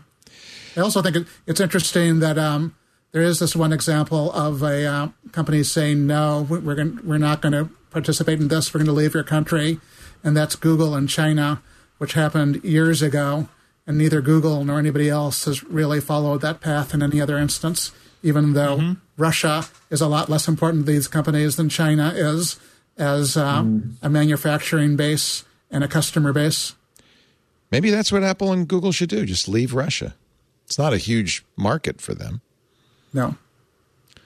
On the other hand, it's not their job to solve the world's problems. That's what governments are for. I don't know why all the burden is on Google and Apple to fix Russia. Hopefully it's their job not to enable the bad guys to do bad stuff, exactly. though. Yeah. Exactly. I think that's it. And it's a lot of big questions that all the tech companies have to think about to think of how they exist in China. I mean, Google was out of China for a while and then went back. Right. And how do these companies all kind of justify themselves? Apple's workforce in China, too. There were connections to, the Uyghur Muslim workforce, basically indentured slaves that China is gathering in Shenzhen, or Xinjiang. So there is a lot of stuff that these companies have never had to deal with before. And again, it's sort of like the downside of social media. It's like, we got to ask harder questions now because we've never been in this situation before. More upbeat story. Yep. Did you love Inspiration 4? First time ever, 4 civilians, space tourists, some called them, went into orbit around the Earth thanks to SpaceX. Jared Isaacson, who is a billionaire, created a credit card payment system called Shift4, publicly held company, spent, we don't know how much, something like $50 million for the ride, then gave the other 3 seats in various ways to members of the public. One of them is a physician's assistant who works at St. Jude's. This is all a benefit for St. Jude's. In fact, they've raised, thanks to Elon Musk's last-minute contribution of $50 million, they've raised $200 million for St. Jude's Children's Research Hospital. One of the astronauts, space tourists, is a 29-year-old physician's assistant. There's also a guy who contributed some money during the Super Bowl ad and won the golden ticket. There's also a 52-year-old African-American woman who wanted to go into space, was rejected by NASA, but is now is a 3 days worth of orbits astronaut. I guess you can call yourself an astronaut. In fact, it's the closest anybody's been to the moon, the farthest away that anybody's been to Earth since the 70s. Their orbit was even a little bit higher than the International Space Station. I had to say, I loved it. I watched the launch. I watched the Netflix documentary. I watched the landing last night. I was very relieved when they splashed down on Saturday night. Those parachutes opened. That's been tricky. It is not, it's risky business. Not easy. Not easy, but they did it. Congratulations. A billionaire. It sounded a little bit like Gilligan's Island. A physician's assistant, a community college professor, and a data engineer. Stuck in space. 3-day orbit cruise. I don't know. I don't know what the song goes, but no, it's really great. They did it safely. Is it inspiring? More so than the Richard Branson. I agree. Thing. Yeah. Yes. Yeah, it still takes billionaires to go to space, but at least some of them were not billionaires. And instead of just going up and down, they actually orbited the Earth. So it seemed like it proved something useful. Yeah. None of them were pros. No pilot. Jared Isaacson has 6,000 hours, flight hours. So he's not a complete amateur. In fact, he flies fighter planes. He bought a fleet of fighter planes for his own flight demo, Blue Angels style flight show. Maybe we should wonder why billionaires are doing that. I don't know, or millionaires. Yeah, maybe we don't need so many billionaires, but maybe we don't. It's funny. I've been watching, catching up on For All Mankind, the Apple TV Plus show, which I started originally and just fell off. It turns out it's a very good show, but you got to watch until episode 3 to really understand what it's doing. But man, does that show make it really clear that we just gave up on space, didn't we? We just didn't try hard enough, and look where we are. Yeah. Well, it's interesting because NASA is still around and still involved, but the commercial space companies, chiefly SpaceX, but also Blue Origin, are actually making progress. SpaceX is making amazing progress. Elon Musk is such an interesting character because on the one hand he's nutso, and on the other hand he's doing this. And he's doing it right. That capsule is both the capsule and the launch rockets were reused. They're pre-owned, but he got them back. He cleaned them up. In fact, they're going to go up again. This is a huge. We were throwing away $2 billion Saturn V rockets every time we launched. Yeah. The fact that he doesn't care what we think and he does these pretty wild out there things is the reason that he can also achieve some of these unprecedented kind of things too, right? It's like our best quality, worst quality. All of us have that, often our best quality is also our worst quality too. Yeah. I think that this is one of those things, I think 20 years we do look back and say 2021 was a moment where we started with this thing with average people going up to space and where these private commercial space agencies started doing things that are, essentially pushing humanity forward in some ways that captivated people's imagination. I think we are going to look back at this pretty favorably, a decade or two from now. I hope so. It would be nice to go back to space. At the same time, I think it's a big mistake that these billionaires seem to share that somehow getting off planet is going to save us. We're not going to be living on the moon or Mars. I'm sorry. We need to fix this planet. We don't. There's no plan B. Yeah. Even though they seem to think so or want it to be so. I think the Bezos thing is more I got to be out there for space industry, right? For whatever that resources makes sense. We can mine from space. Pulling in asteroids makes a whole lot of sense. Yeah. Again, the world is on fire and flooding at the same time, and we've got a lot of stuff to deal with first. Elon wants to move us to Mars. This was explicitly about becoming a spacefaring culture, society, and expanding to the planets. I think a little too much science fiction. He thinks we're in a simulation. I think so. Everything's worth a try, including full self-driving that's not on the Tesla.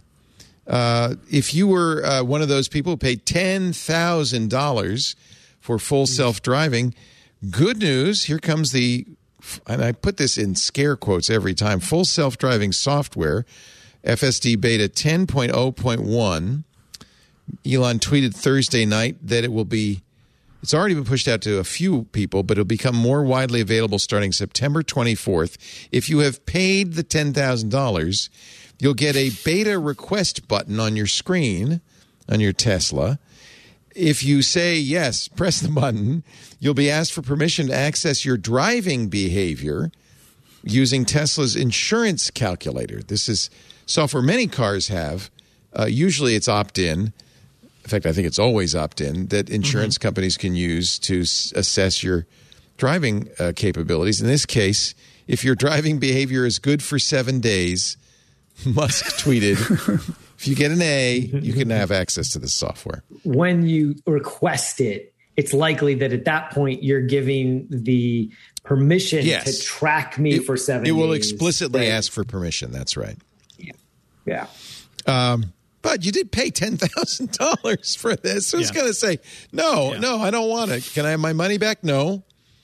Also, car features should not work like this. How about that? Yeah, this is insane. You're beta testing features on the open road, and a lot of people think it's actual self-driving.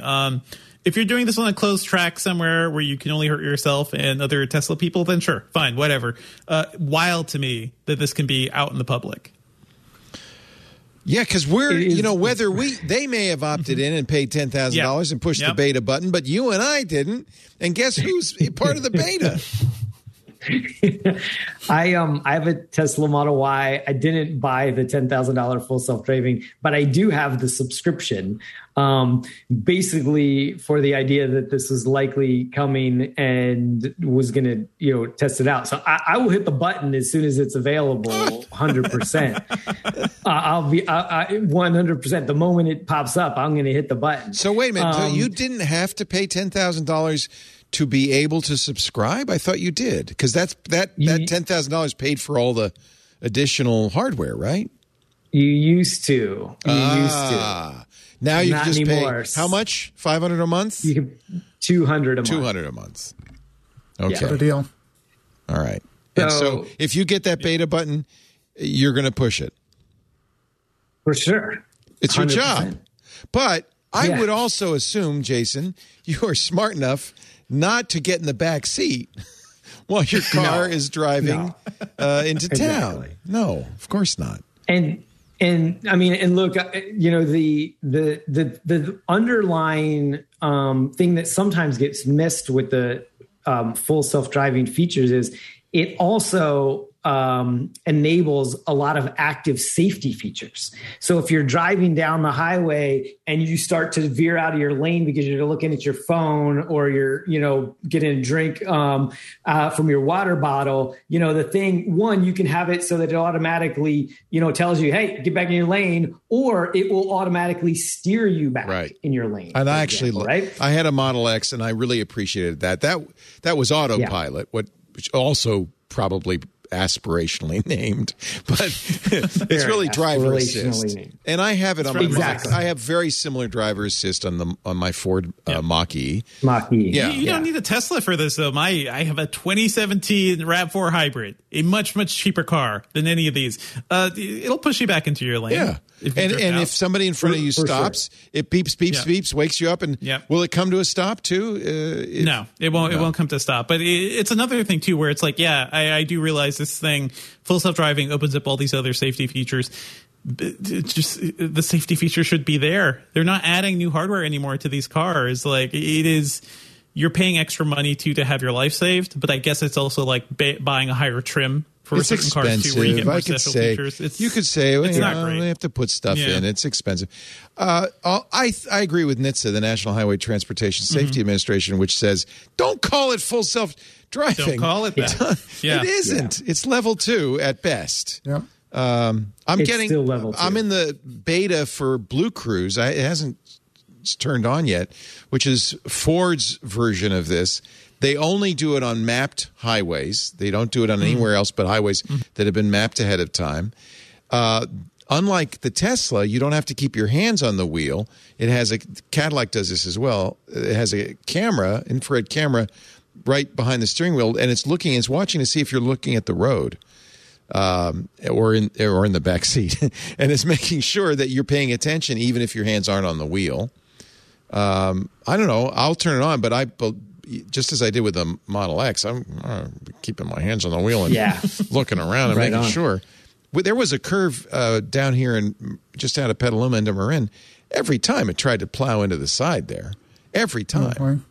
So that was with the autopilot. Could you submit feedback to Tesla saying, hey, this almost killed me several times? I should have. I did not. There's a button you're supposed to do that, right? I never knew. The button is for you survive. Yeah, I survived. That's true. Have you seen Sandy Monroe did a thing on the Blue Cruise? He got a test of it. It didn't go very well. He didn't like it. YouTube. No, it did not go well at all. Yeah.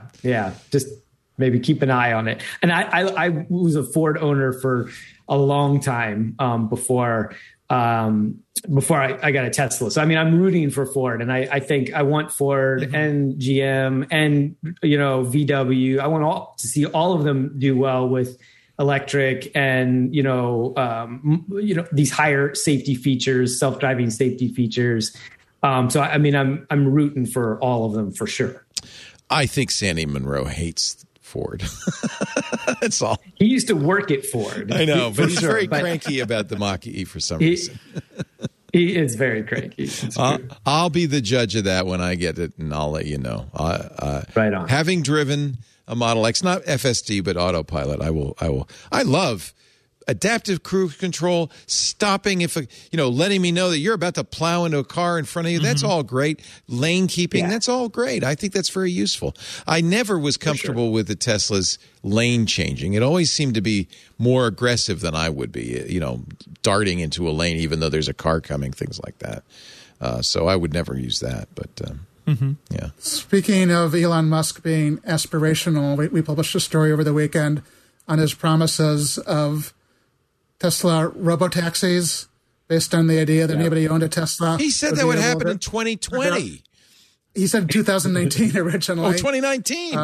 Yes, and we're not remotely close to that. So there are these promises he makes where you can kind of discount them because they seem implausible, and then there are the things he says about software which are really about to deploy on real roads, and it's the latter stuff that concerns me more than some of his wild promises. He's probably not nuts. He's just a very aggressive marketer, right?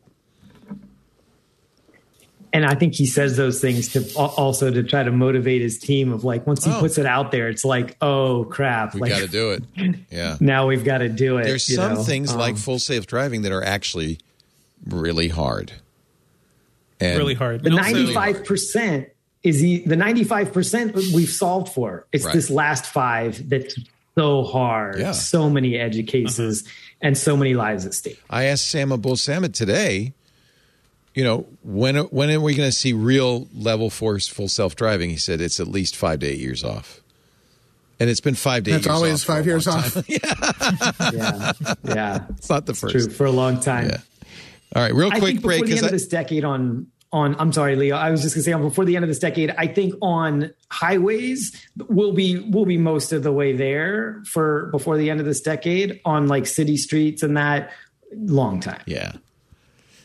It's a lot of this stuff is harder to do than especially the human stuff. We do things with our brains like recognize our mothers at the age of 6 months that it's really hard to do. We just do it, and we think it should be easy to make a computer do it. And it turns out there's something else going on there. I don't know.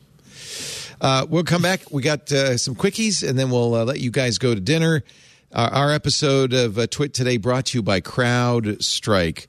The Revel gang is back. Ransomware is a mess. You've seen the headlines. We're always talking about it on Security Now and on all our shows.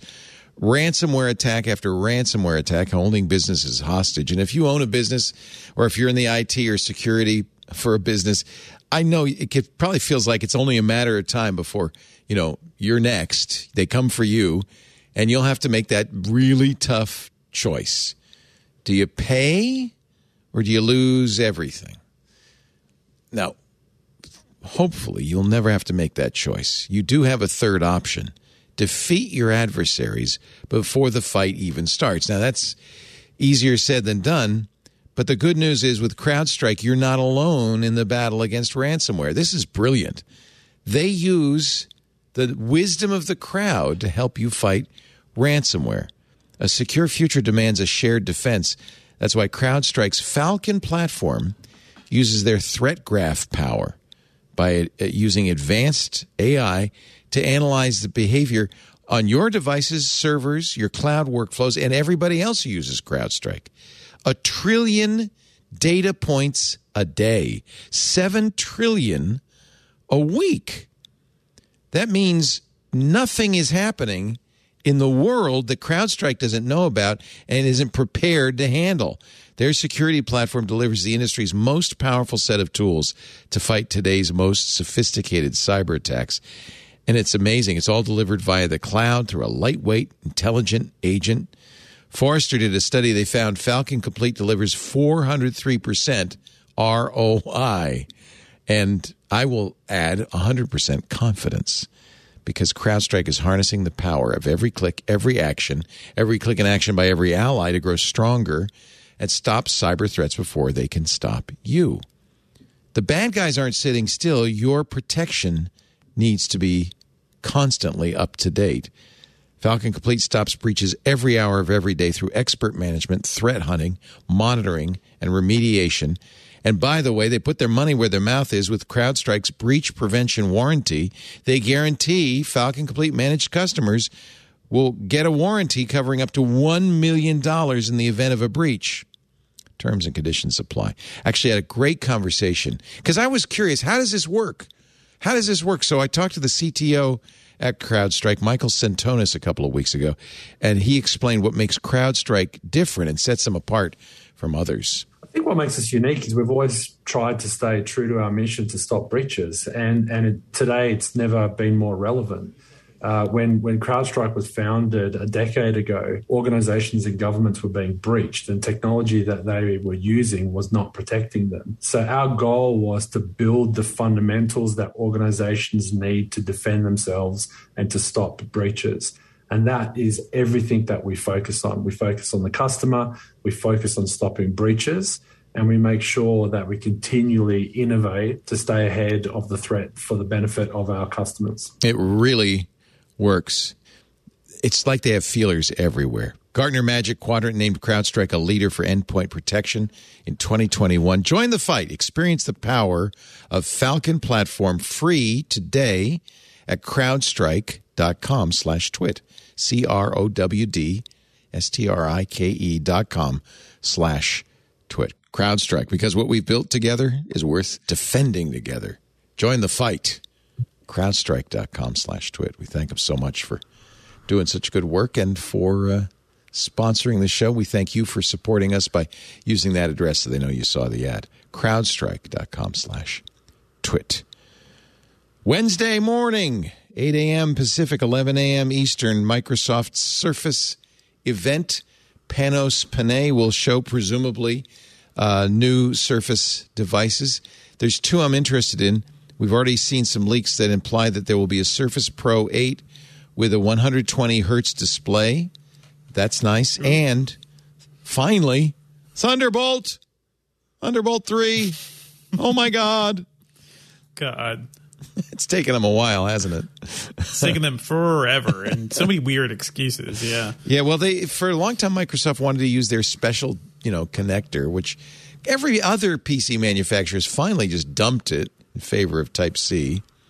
And now finally Thunderbolt plus Type-C charging. Dual Thunderbolt interfaces, according to the leak. It was a Chinese retailer who accidentally published the ad. Hard drives will be SSD and replaceable, which is kind of interesting. That must be a business need. Maybe, you take it out and put a new one in when you get a new employee. I'm not sure. And then the other product I'm interested to see is this Surface Duo. This is that book, the two-screen folding phone, unlike Samsung's foldable screens. I actually really liked the Duo. I spent $1,500 for it last year, sent it back after a couple of weeks because the software just didn't live up to the promise. Also, It didn't have a good camera. This time it will have apparently a good camera. Did you play with it? I played with the Duo. I'm excited about that vision for two-handed devices or like a foldable that's two separate screens, just because I feel like that'll be a little more durable than what we're seeing from Samsung and others. But yeah, it's the software is what always comes back to bite you. So I hope they get that right this time. I hope the camera's better. I want to hear about the Surface Neo, which was supposed to be the bigger one, the actual Windows 11 or Windows device. I almost feel like they killed it. They said that they were suspending work on it. Really? Yep. Yeah, yes, I remember that. They didn't say they'd never do it, but they said that they had other stuff that was more important. Yep. It makes sense because they got to make new Surfaces and everything. But I look at the new iPad Mini and I'm like, oh, that is a cute little scribble pad I can keep around. Would be nice to have something like that Neo-wise. Yeah. Yeah. Two of them with a hinge. Microsoft Microsoft has had all these interesting ideas for new form factors going back to the original Surface, and has had a lot more trouble sort of with the cadence of upgrading them and always having both kind of the table stakes that you expect in a computing device and pushing them forward a little bit each time and doing it on a regular schedule. But I was more surprised with the Duo having bad software, because you'd assume that the software part of a device like this would be the part where Microsoft would be more likely to have it nailed. But in that case, the hardware, except for the camera, was really interesting, and the software was just not remotely there when they shipped it. I think that Surface Duo is a look at Apple's first, what their votable will be. I think they'll make an iPad mini. The next iPad mini will probably look something like the Surface Duo. I think they'll make something foldable that's like two screens. Something like that. Yeah. I had the Samsung Galaxy Fold. I hear the new one's better. I bought the Flip this year, and I actually really like the Flip because it's a normal phone that just folds up so it's small in your pocket. And that makes a lot of sense to me. It does. I think, though, we spent over a decade with smartphones as they are now. Our thing is that we're always dabbling on our phones, right? So a thing that makes that you have to unfold to actually even do any of that. I wonder, maybe for people who are interested in more mindfulness and like being disconnected from their devices, that could be useful. But for me, it's like that would be just an impediment to how I want to use my phone. The Flip 3 really is about style. I think it's for people in skinny jeans. It's thicker than a thin smartphone, though. So no, well, that's true. No. But it feels like it's something that you would, I'm kind of a stylish guy, and I have a flip phone because everybody else's phone looks exactly like the same slab of black glass as everybody else's. It's not. Yeah, I don't know if that matters anymore. There is a rumor that Google is working on its own folding phone they call the Jumbo Jack, which is not a good name. Please call it that. No. Please just release it as the Jumbo Jack. Might as well just call it the Whopper. The Jumbo Jack. It comes with a pile of pancakes. Yeah, it's great. This is actually, there's apparently, according to 9 to 5 Google, some code in Android 12 beta releases that 12.1 that include a second Pixel foldable. So we know that the Pixel event is coming up probably next month. Yeah. It'd be interesting if they announced a folding phone. I don't know. The iPhone killed flip phones, and flip phones are still sore about it. And they're like, we're going to make one more try. We're coming. We're going to do this. We're back. Speaking of like all the Surface stuff, by the way, the Surface Book, the idea of the new Surface Book, Microsoft really needs to do something there, because I think the last few ones, they have been limited by the way the Surface Book was just so weird. That's their like basically MacBook Pro competitor. The Surface Book was a fully detachable tablet, but the CPU and all the main hardware was behind the screen. So that really limited what they were able to do with that machine. I had one, and the GPU was in the keyboard. So when you detached it, the computer got very confused. It was a nightmare for a long time. They finally, about a year in on the first one, fixed it. So here's the rumor. Mary Jo Foley and Paul Thurrott told me on Wednesday that it won't be detachable anymore. That's the only way they can fix it. So what's the point of it? It's just a laptop. It has to be a convertible. No, it's going to be a convertible, like you fold it over, ones that kind of twist around. Which have their uses. I love having like being able to like hold the screen up just to be a display, or curl around with it like if you're watching TV on the couch or something. Like it could be useful in those respects. Nobody needs a giant 13 or 15 inch tablet. I think that's the ultimate thing too. Maybe like that was a device. But isn't that what the Surface Pro 8 is? Is a 13-inch tablet with a little flimsy keyboard. Those are the Pros are a little smaller, right? They're like 12-inch. Oh, okay. So maybe they'll get bigger though, because they got to slim down. Well, that's the rumor. They're going to make it 13. No, that's the rumor. But it's just a 13. Yeah, a 13-inch screen though, in the size of like the current Surface Pros, like that's doable. You could live with that. And the iPad Pros go up to what, 12? 12.9. Yeah, 13, 12.9. Yeah. It's a little big. Would the Surface Book? The Surface Book still have that cool hinge, or are they getting rid of that too? I love the hinge, but I think the gap in that hinge was a big. It looks like a freaking clothespin. Yeah, there's a big where all the dust gets in. There's a big hole. Stuff gets in, pens get in, stuff in your bag gets in there. looks like no other laptop. It just creates a bulge in your backpack for no reason. They sure sold that hinge. Man, they made so many videos. It's a cool hinge. It's a really cool hinge. Yeah. When the most exciting feature of your new computer is the hinge, I think you have a problem. Yeah. I was there for the Surface Book 2 launch event in New York, and they sure talked a lot about that hinge. They really love the hinge. It's not good. It's a good hinge. And actually, hinges are more important than ever because we're talking about folding phones. They are. Folding phones. You got to have a good hinge. Samsung talks a lot about its hinge. Its new and improved hinge, which basically just has a brush in it to brush out dust before you close it. Here we are, 2021, and hinges are the best we've got. Hinges are back. If we could use CRISPR to bring back the woolly mammoth, should we? I guess science fiction has taught us nothing. Yeah.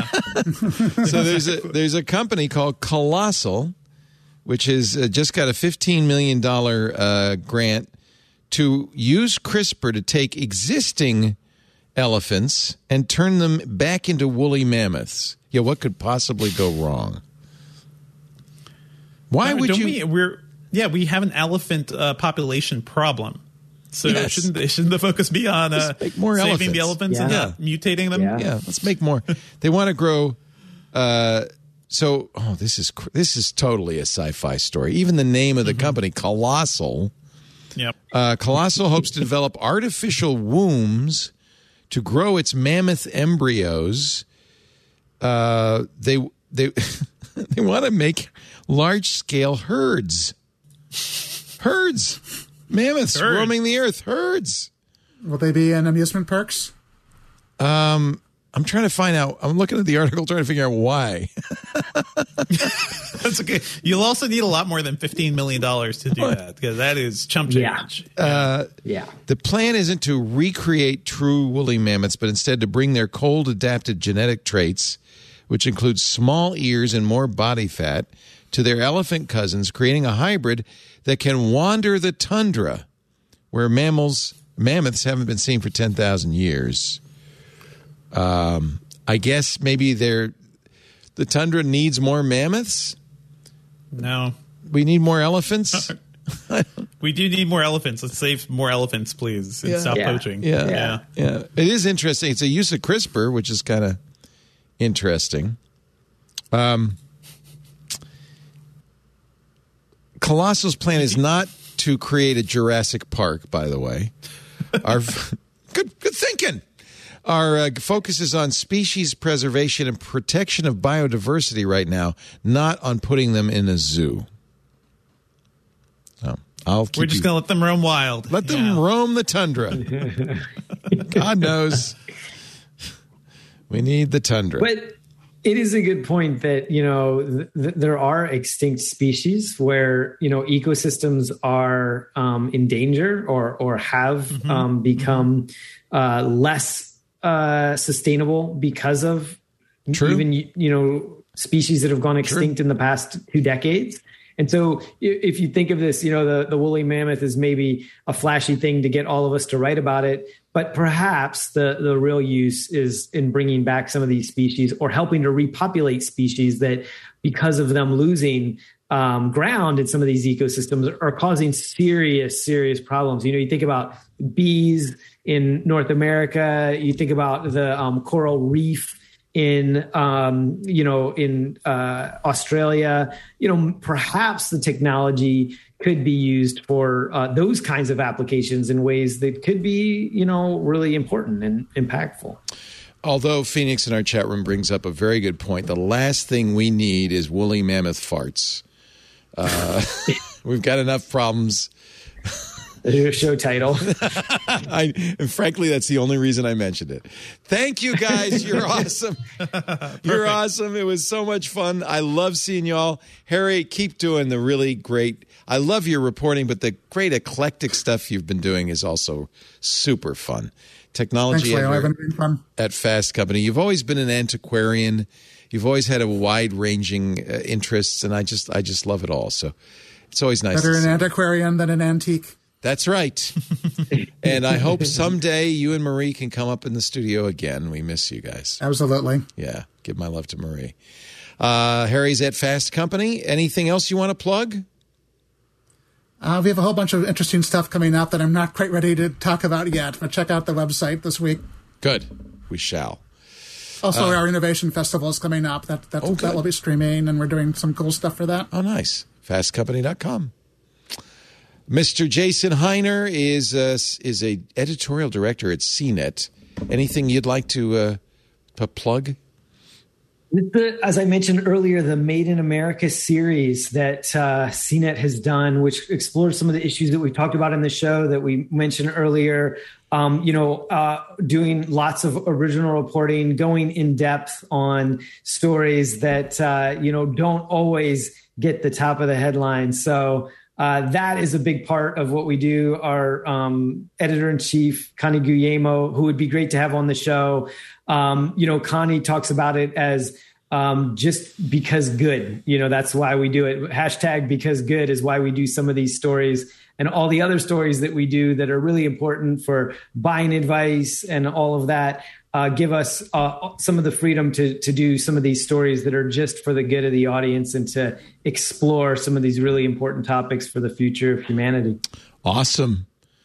Made in America, CNET, CNET.com. And would you, Jason, make a note? Let's get Connie on the show. I agree 100%. I'd love to do that. Thank you for that recommendation. Don't forget, Jason Heiner wrote my biography. He's my biographer. He's my Walter Isaacson. I am chapter 9 in Chapter 9. Follow the Geeks. It's still in print, right? It is. Okay. Yes. I might have killed it. I don't know. Follow the Geeks. Great book about many of the people you know if you listen to our shows. Also on Audible as well. Yes. Thank you, Jason. It's great to see you. Thanks also to Devindra Hardawar. The new podcast is called Just the Filmcast. Yeah, not new. The new name for the podcast is The Filmcast at thefilmcast.com. Same old podcast, stuff. Brand new name. Podcast. Yeah.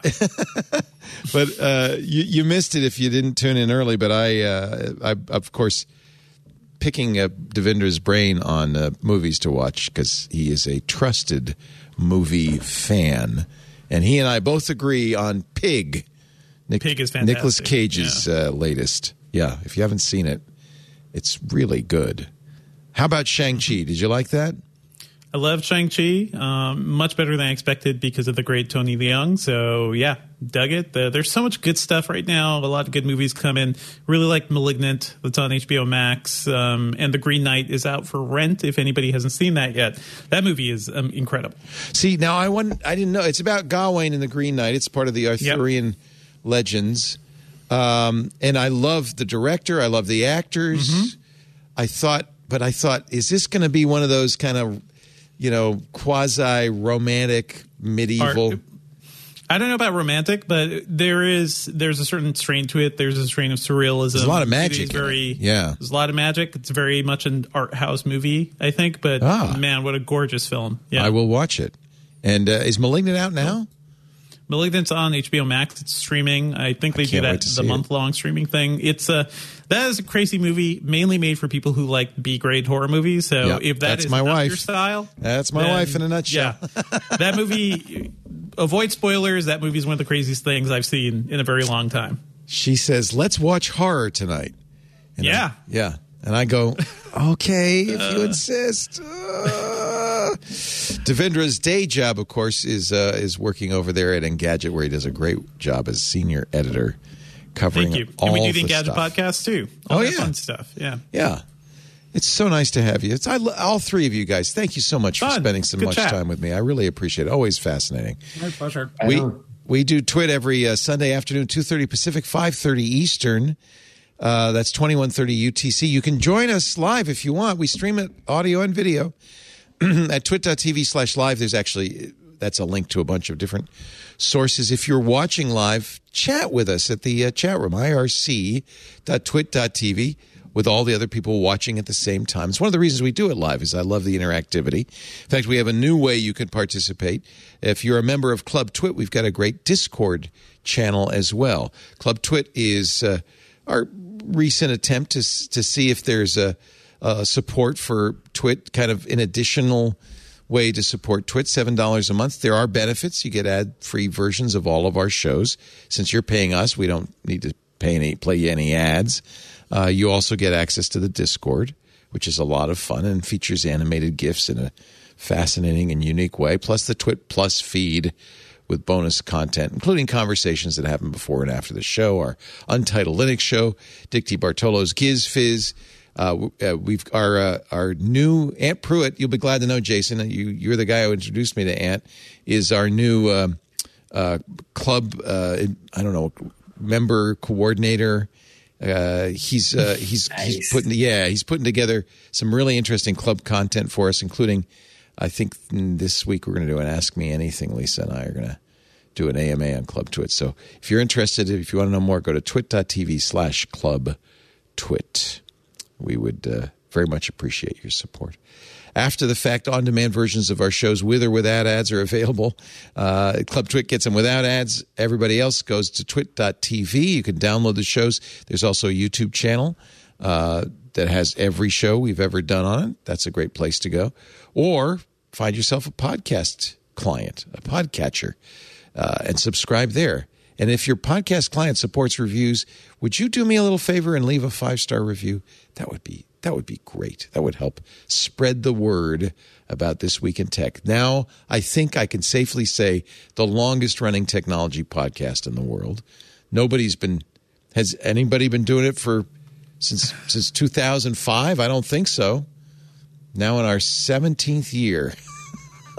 Wow. You're definitely the one I've been listening to the longest, Leo. Yeah. So, yeah. Thanks. You own the title. Who would have thought podcasts, 17 years for a podcast?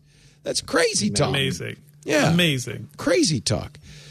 So leave a review. Let the word there. Believe it or not, even after 17 years, there's a few people who don't know we exist. Thanks for being here, everybody. We'll see you next time. Another Twit is in the can.